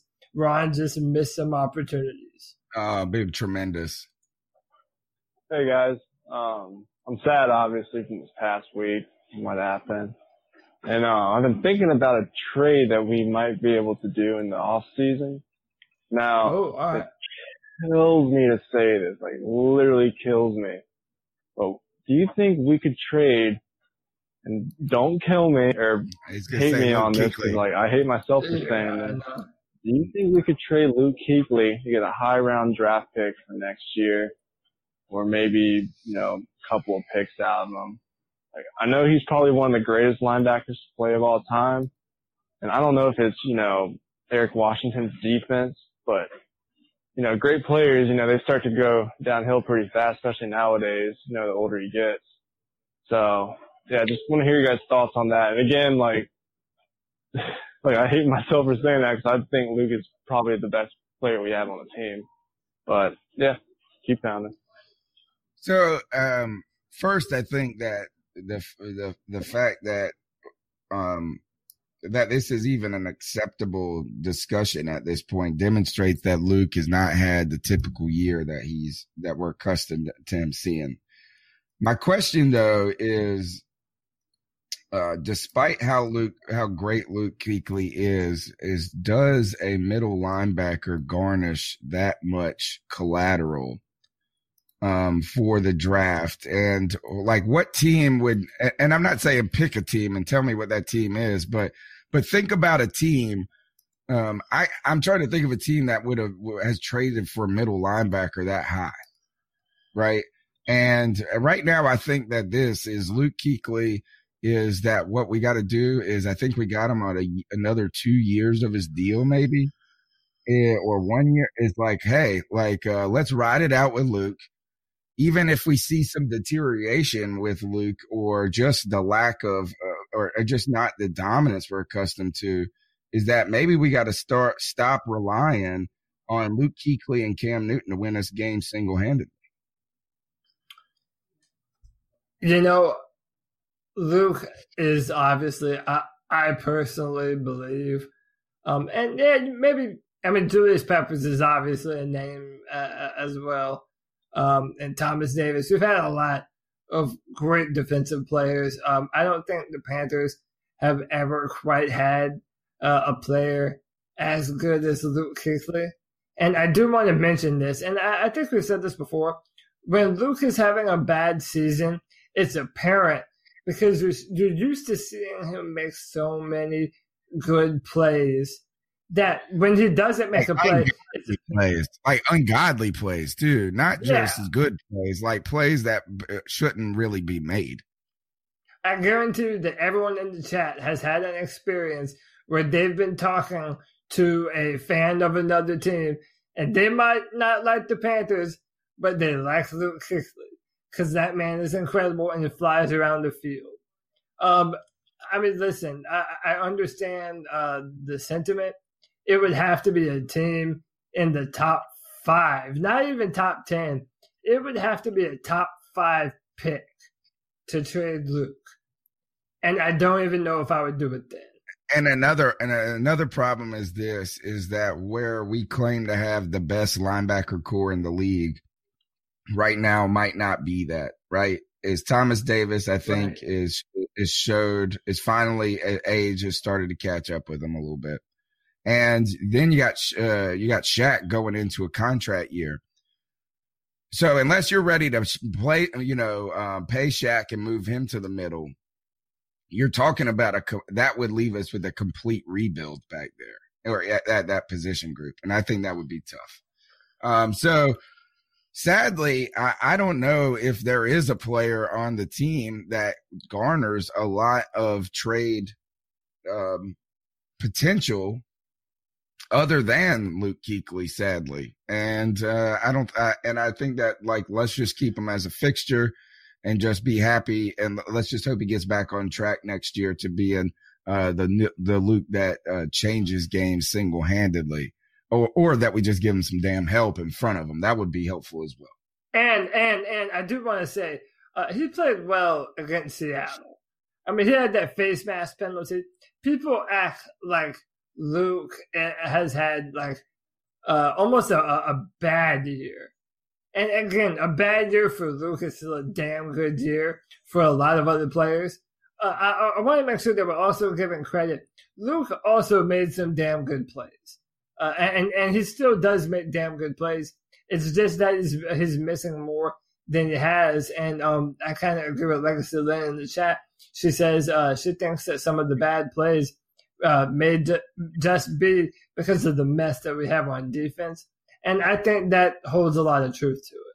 And somebody said earlier in the chat room is that Luke's out there babysitting the entire defense and shows that he's actually doing kind of making up for even more Washington deficiencies that we don't even that we can't see.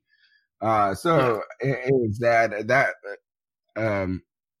I just I'm not gonna. We are gonna kind of here. At the ends we're killing you on this one. All right, next call. Hey guys, Josh from Mass again. Now let's trade camp. Time to cool off after a third straight loss. You know, I'm starting to look at the schemes our defense is running, and while I do think there's some personnel issues, I do think there's some communication breakdown between everybody and what's going on there. I think a lot of it just comes down to Ron is telling Washington to run this old school smash mouth type defense where you know, basically the rules that we have now aren't what wouldn't be in place. Cause you look across the league and all of a sudden there's teams that have nobody for an O-line out there for years now. I mean, trash. I mean, dudes getting run over, like quarterback getting decimated on the regular. You know, we don't really need to list off those teams because we all know who they've been. And of course, there's teams who get better with the draft, but then you look and some of these teams will have the same garbage personnel and all of a sudden their quarterbacks have all this time and all this. Well, and I heard Tony mention it on Sunday and I gotta say it's something I've noticed in a lot of games. I watch way more than just the Panthers. I mean, they're my team, but I watch as much football as I can get my little eyeballs on. And really, I think it's a matter of, there's just a lot more offensive line holding being allowed because they know if they keep calling that, you know, it's not going to go well. If you're not going to have these high scoring games that are, if you call a hold on every 40-yard pass, football viewers of the world, you know, the people who don't watch unless it's big and exciting and explosive. So, what an excellent point. I think that's really just it. Is we're one of the defenses that's fallen, maybe victim, a little strong word there, but maybe fallen victim to the new way the NFL is working. Let me know what you think.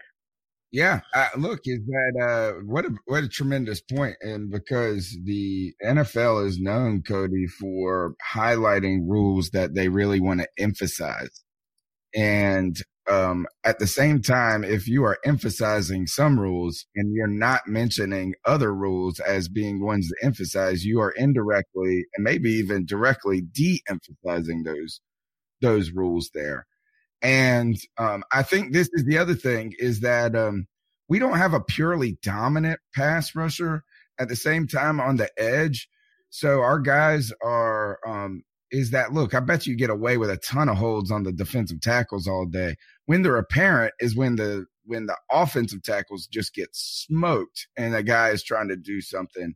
And we're not doing that at the same time. So it's a little of everything. But right now, our defensive front is just losing the point of attack. Yeah, and it's so infuriating because that isn't what the Panthers have ever been like. You know, we're dominant on the defensive line. And, it's unfortunate, man. It's like you said when teams run the ball, it's like a kick to the balls. You know, but one of the things I've noticed, whenever our defensive linemen seem as if they're so close to making the sack, the quarterback will sneak away and throw the ball 30 yards downfield. And I mean, Russell Wilson did it. I mean, it really is. It's annoying, man. But that's why I said football is won in the trenches. You have to build up the offensive and defensive line, and that's what I'm hoping that we do. That's what I'm hoping that we put a premium on, because I feel as though the picks that we've made, they have not panned out, man. I mean, yeah, we really had a bad draft under Gettleman now in retrospect. Yeah. There's nothing else to say. Yeah. All right, shout out to Jeremy Mayhew again on Facebook. I know he's still watching there. All right, a couple more calls and we're out of here for the night. Yo, what's up, man? Shout out to C3, Best Tennis Podcast out there. This is Coltrane. So I got a little a weird perspective on Sunday, man. I personally think it's going to be a win-win for me at least. Let me tell you why. If we win, that's a good thing for our players. It gets us back on the right track. We stay in the hunt for the playoff, and it makes the players feel good. Gives them more confidence, much needed confidence. If we lose, it's still a good thing because it furthers the chances of Rivera getting fired. So to me, it's a win-win. If we win or lose, it's still a good thing for my boys. I'm cool. I'm like ready the for the attitude team to come in and do things right with the Panthers. So if we lose, that's cool. Just further the chance of Rivera getting fired, man. Let me know what y'all think about that. Peace and love.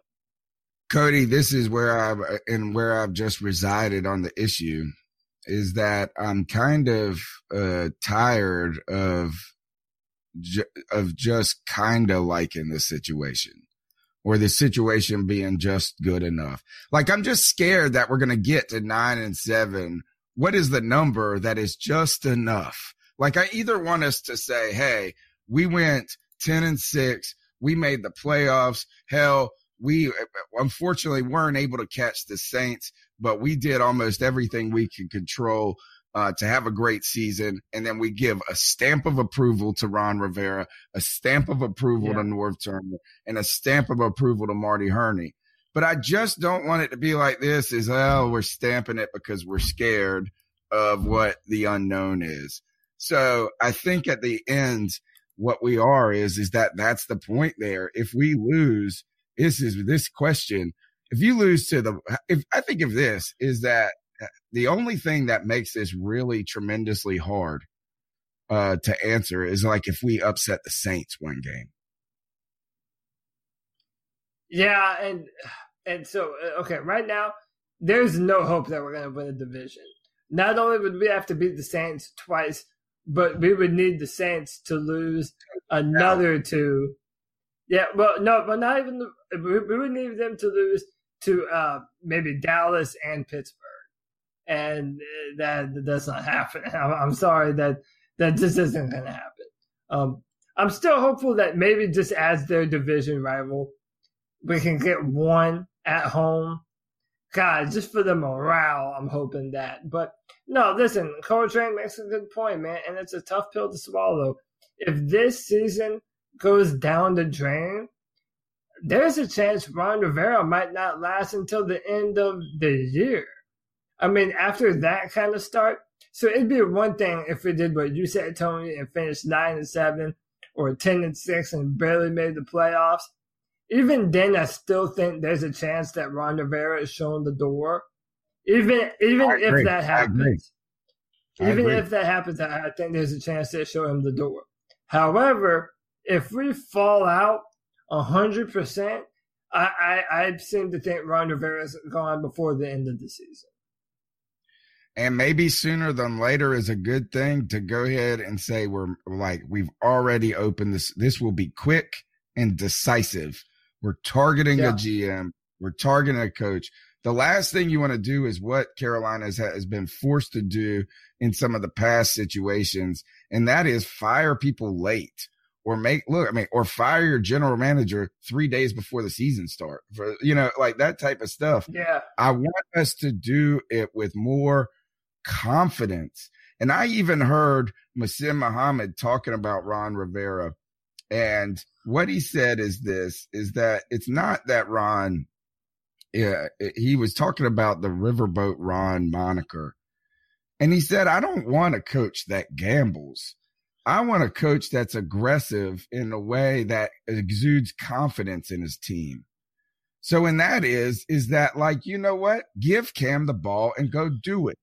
You like have faith instead of planning for the worst possible event and then getting yourself into a place where you have to make a bet. I don't know is if Ron Rivera has demonstrated the capability to do that because he is conservative. He is a defensive coach and it is what it is. Last call of the night. Hey guys, I just listened to the calls from Sunday night, and I was pretty drunk at those calls. This is Mel. So that is what it is. I guess my question is, after looking at this season, I guess you could say the best team to come out so far is the New Orleans Saints, probably followed by the LA Rams, and then the Kansas City Chiefs. If we're going to compete, say we get new coaching, what would our philosophy be? As much as I love Cam, I don't think Cam is a 50 throw per game type of quarterback. And putting all of you don't want any quarterback throwing 50 times. Weight on Christian McCaffrey, I don't think it's the right move either. So that's just my question. Where do you see? If we're going to be a high-flying offense, where do you see that high-flying offense coming from? Well, I think we're actually seeing it, to be honest. I think we're seeing the early genesis of what could be one of the most dynamic offenses around, is that if you get a little bit more consistent, I think this is at some point we're going to have to, and here, there's two topics I think that should be noted tonight. One is nobody has talked about Graham Gano tonight. How this man look. And I saw a tweet today. Tonight, by the way, how about this? There's a tweet and I saved it, and that the Panthers have been bringing in kickers today to talk about. Let me see. Here it is. I think I got it, is that they brought in some kickers to test out today or this week in case they decide not to go with Eric Washington. I saw this. I need to check the date. Graham Gano, I need to check the date on it because it could be one of those tweets that somebody threw from 3 years ago out. But Graham Gano has missed any type of crap from us, which, you know what, is that crap on you, old Graham Gano. You've left there's been a lot of missed opportunities out there. But I don't think that you have to really – I think we have a high-flying offense right now, Cody. But Marty Hurney and this organization has never really gone and gotten a free agent that has made an impact and a difference. So what I think this is I think we're one free agent away on offense to put the complete pieces together and then focus a lot of draft capital on the offensive line and defense and maybe that and see what you can do. Yeah. If you were to pull someone in, where would you want to, what player on offense would you want to, not even a specific player. I'm saying what position do you think we could bolster on offense in free agency? Well, I think that maybe you have to go. Maybe it could be something as not as sexy. How about a tight end? Yeah, I'm not mad at that. Someone to book in Greg. Yeah, at this point right now is that I'm thinking Greg might even be done now. Is that with a disappointing season like this, with the continued problems with his foot, he's going to have surgery in the offseason, he said. You got to wonder how long that's going to be. And then where is Ian Thomas gone? He's completely disappeared at this point. And I don't know how it drives me insane. It drives me insane. But at the end of the day, I don't know if you're going to be ready to say we want Manhertz and Ian Thomas, an unknown commodity at this point with a lot of potential to be the guys. So maybe it's there. Maybe it's the addition of a little bit more proven veteran that still has a little bit more gas in the tank. Kind of maybe like what Alshon Jeffrey did for the Philadelphia Eagles 2 years ago, or, I don't know what it is, but we haven't ever added a piece in free agency that has made a difference. We thought Poe was going to be that guy, and he hasn't been. So I think that this is there's no way that you fix everything through the draft. Like, you have to have some things work in free agency to account for those draft picks that go wrong. And you got to have some draft picks that account for the free agents that go wrong. And I think we're going to have to hit twice, lightning in a bottle in free agency to either get somebody that can make an immediate impact, not just have potential, where in a year we're saying, well, we still got to figure out what this guy can really do for us. Yeah, we need to hit a round of free agency, and we need to hit the draft, man. And listen, honestly, you can have one good offseason that changes your trajectory forever. I mean, I know I've already said it, but if you look at what the Saints did, draft before last, Alvin Kamara, Ryan Ramczyk, Marshawn Lattimore, every one of their players they hit on, and they're starters. So, I mean, if you add that kind of talent in a draft, bring in a few good free agent pieces, they don't even have to be the biggest of names, just good players that complement the rest of your power pieces, and you're on a roll, man. You're ready to move. Yeah, and that's what you got to do, and it is possible. Look at how quickly the Rams, the Chiefs, and the Saints have gone from arguably dumpster fires to now the toast of the town. I think we have enough. Look, when you got Cam Newton, I think this goes back to the Luke Wilson or whoever that guy was that we played the clip from. There's a lot to work with in Carolina as well. And instead of just saying those, and how do you get more out of them? I'm starting to feel like it's going to be really hard for Ron Rivera to win and ingratiate himself with me for the rest of this season. There's going to have to be some miraculous crap, because starting 6-2 and finishing 8-8 is a disaster. And there's a good chance right now that we start 6-2 and finish 7-8, 7-9. Right? No, 7-8. That hurts even listening to. That hurts even listening. Even hearing you say that makes me sick to my stomach. With the talent that we have on this team, that's embarrassing, man. And it does. I mean, I don't know if maybe we're jumping off the deep end, but it feels as though our coaching staff can't right the ship. But let me tell you, man, Cam Newton's on Instagram, and he's still running the treadmills, saying it's going to be all right. And Cam Newton is still a beacon of hope, y'all. He still believes in this team. But I don't know, man. But it's a tough spot right now to think that that we're going to turn this around. He has to, right? The players have to believe in themselves. The coaches have to believe in themselves. It's our job to panic, but this isn't panic. That's the thing. We have been very cautious, and look at, even with me with Eric Washington saying, look, is that these guys are missing plays and some things like this. I don't know if it's just Eric Washington. Well, this time it's everybody. So that's kind of where we're at, guys. This is the C3 Panthers podcast. Oh, we got to do our ice up picks. I'm going to go first, Cody, because you might have something prepared. Mine's easy. I was going to ice up Rivera. I was going to ice up Fowler. But, look, I'm just going to ice up the good old faithful Donald Trump. And, look, I know that a lot of people get mad. It's not political. It's this.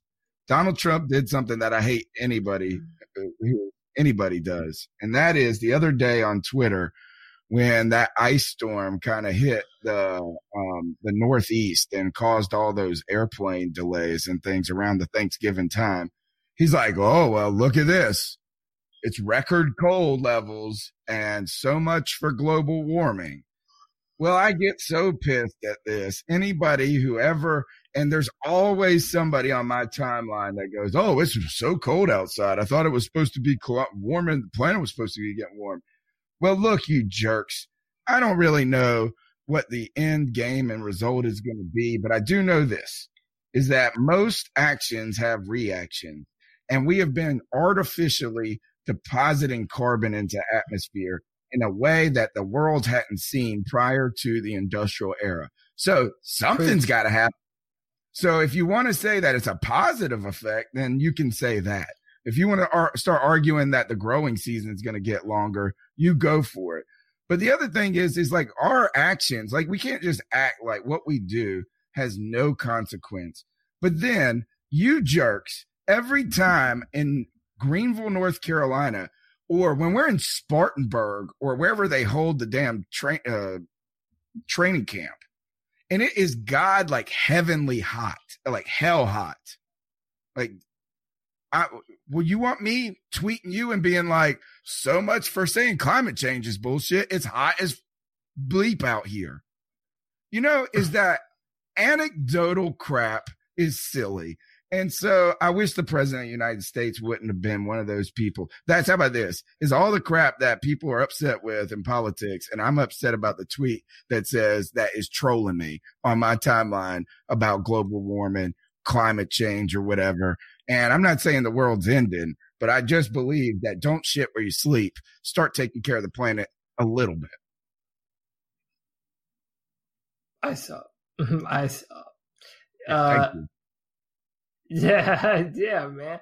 No, I'm 100% in agreement with you, man. That's a big issue for me. My Ice Up pick tonight. You know, ESPN tends to struggle. And Tony, you've even said, you told me you've cut the cord yourself. You know, you're not a cable or a satellite guy, man. And started yesterday. Yeah, and you know, you're not alone. And whenever people do that, it hurts ESPN, right? So ESPN, they're really struggling. They're really trying to up their broadcast and do good things. But ESPN doesn't know how to get out of its own way. More importantly, it knows how to get in the way of other people. And maybe you've heard about this, but every Monday night during Monday Night Football, they have Booger McFarland. And he's sitting on this platform that moves along the sideline, you know, so that we can call the game right in front of the players, so that way he has a first-hand view of the action. But there's just a little problem to that. No one can see what the hell is happening. Well, you can't say I didn't have a good view of that freaking shot right there. Ridiculous. Booger, get out of the freaking way! Oh, God. They have a monitor on the back of Booger McFarland to broadcast what his giant body is obstructing people from seeing. Do you know how much money people are spending to sit that close to the football field on Monday Night Football just to have his ass in the way? Listen, man, and it's probably not Booger's fault, but I know for sure someone felt that this would be an excellent idea. And oh my God, you have just ruined a bunch of people's nights every single Monday night, man. So to ESPN, go ahead. There is this awesome tweet going around, a GIF on Twitter of Booger McFarland to like play into some music, and it's got him like sitting on top of a car riding down the road. Yeah. Like, and it's just amazing. It's ridiculous. It's so silly. It's just so gimmicky. Yeah, it really is, man. To ESPN and whoever decided that shit would be a good idea, come on, man. Ice up, son. All right, guys. Yeah, that's the Ice Up picks of the week. And look, we've been getting things done. That's what we do, is we just got to get back to winning, right? That's what we got to get back to, is get back to winning. And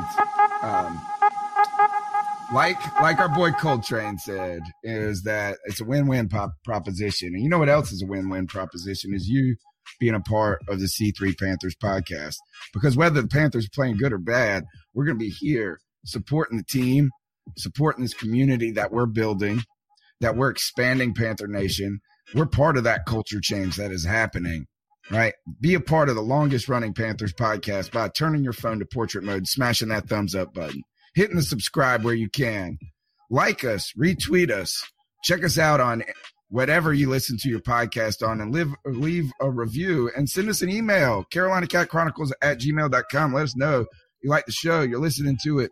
And the Cat Calls line is the best part of the show now, 252-228-5098. And my homeboy producing the show, Cody Lashney, he's pretty damn awesome too. Cody, how can they hang out with you on Twitter until Sunday? Thank you, brother. CODYLAC, Cody Lack, at Cody Lack on Twitter. Like I said, everybody's been showing me a ton of love on Twitter. I love to interact with everyone. I'm approachable. Hit me up, message me, DM me. You already know what it is. I'm out here for the Panther family, man. Tremendous support. Thank you for all the well wishes. Thank you for the donations and the super chat today. Thank you for our Patreon supporters. And check out those silly videos that we put in the show. You might like them.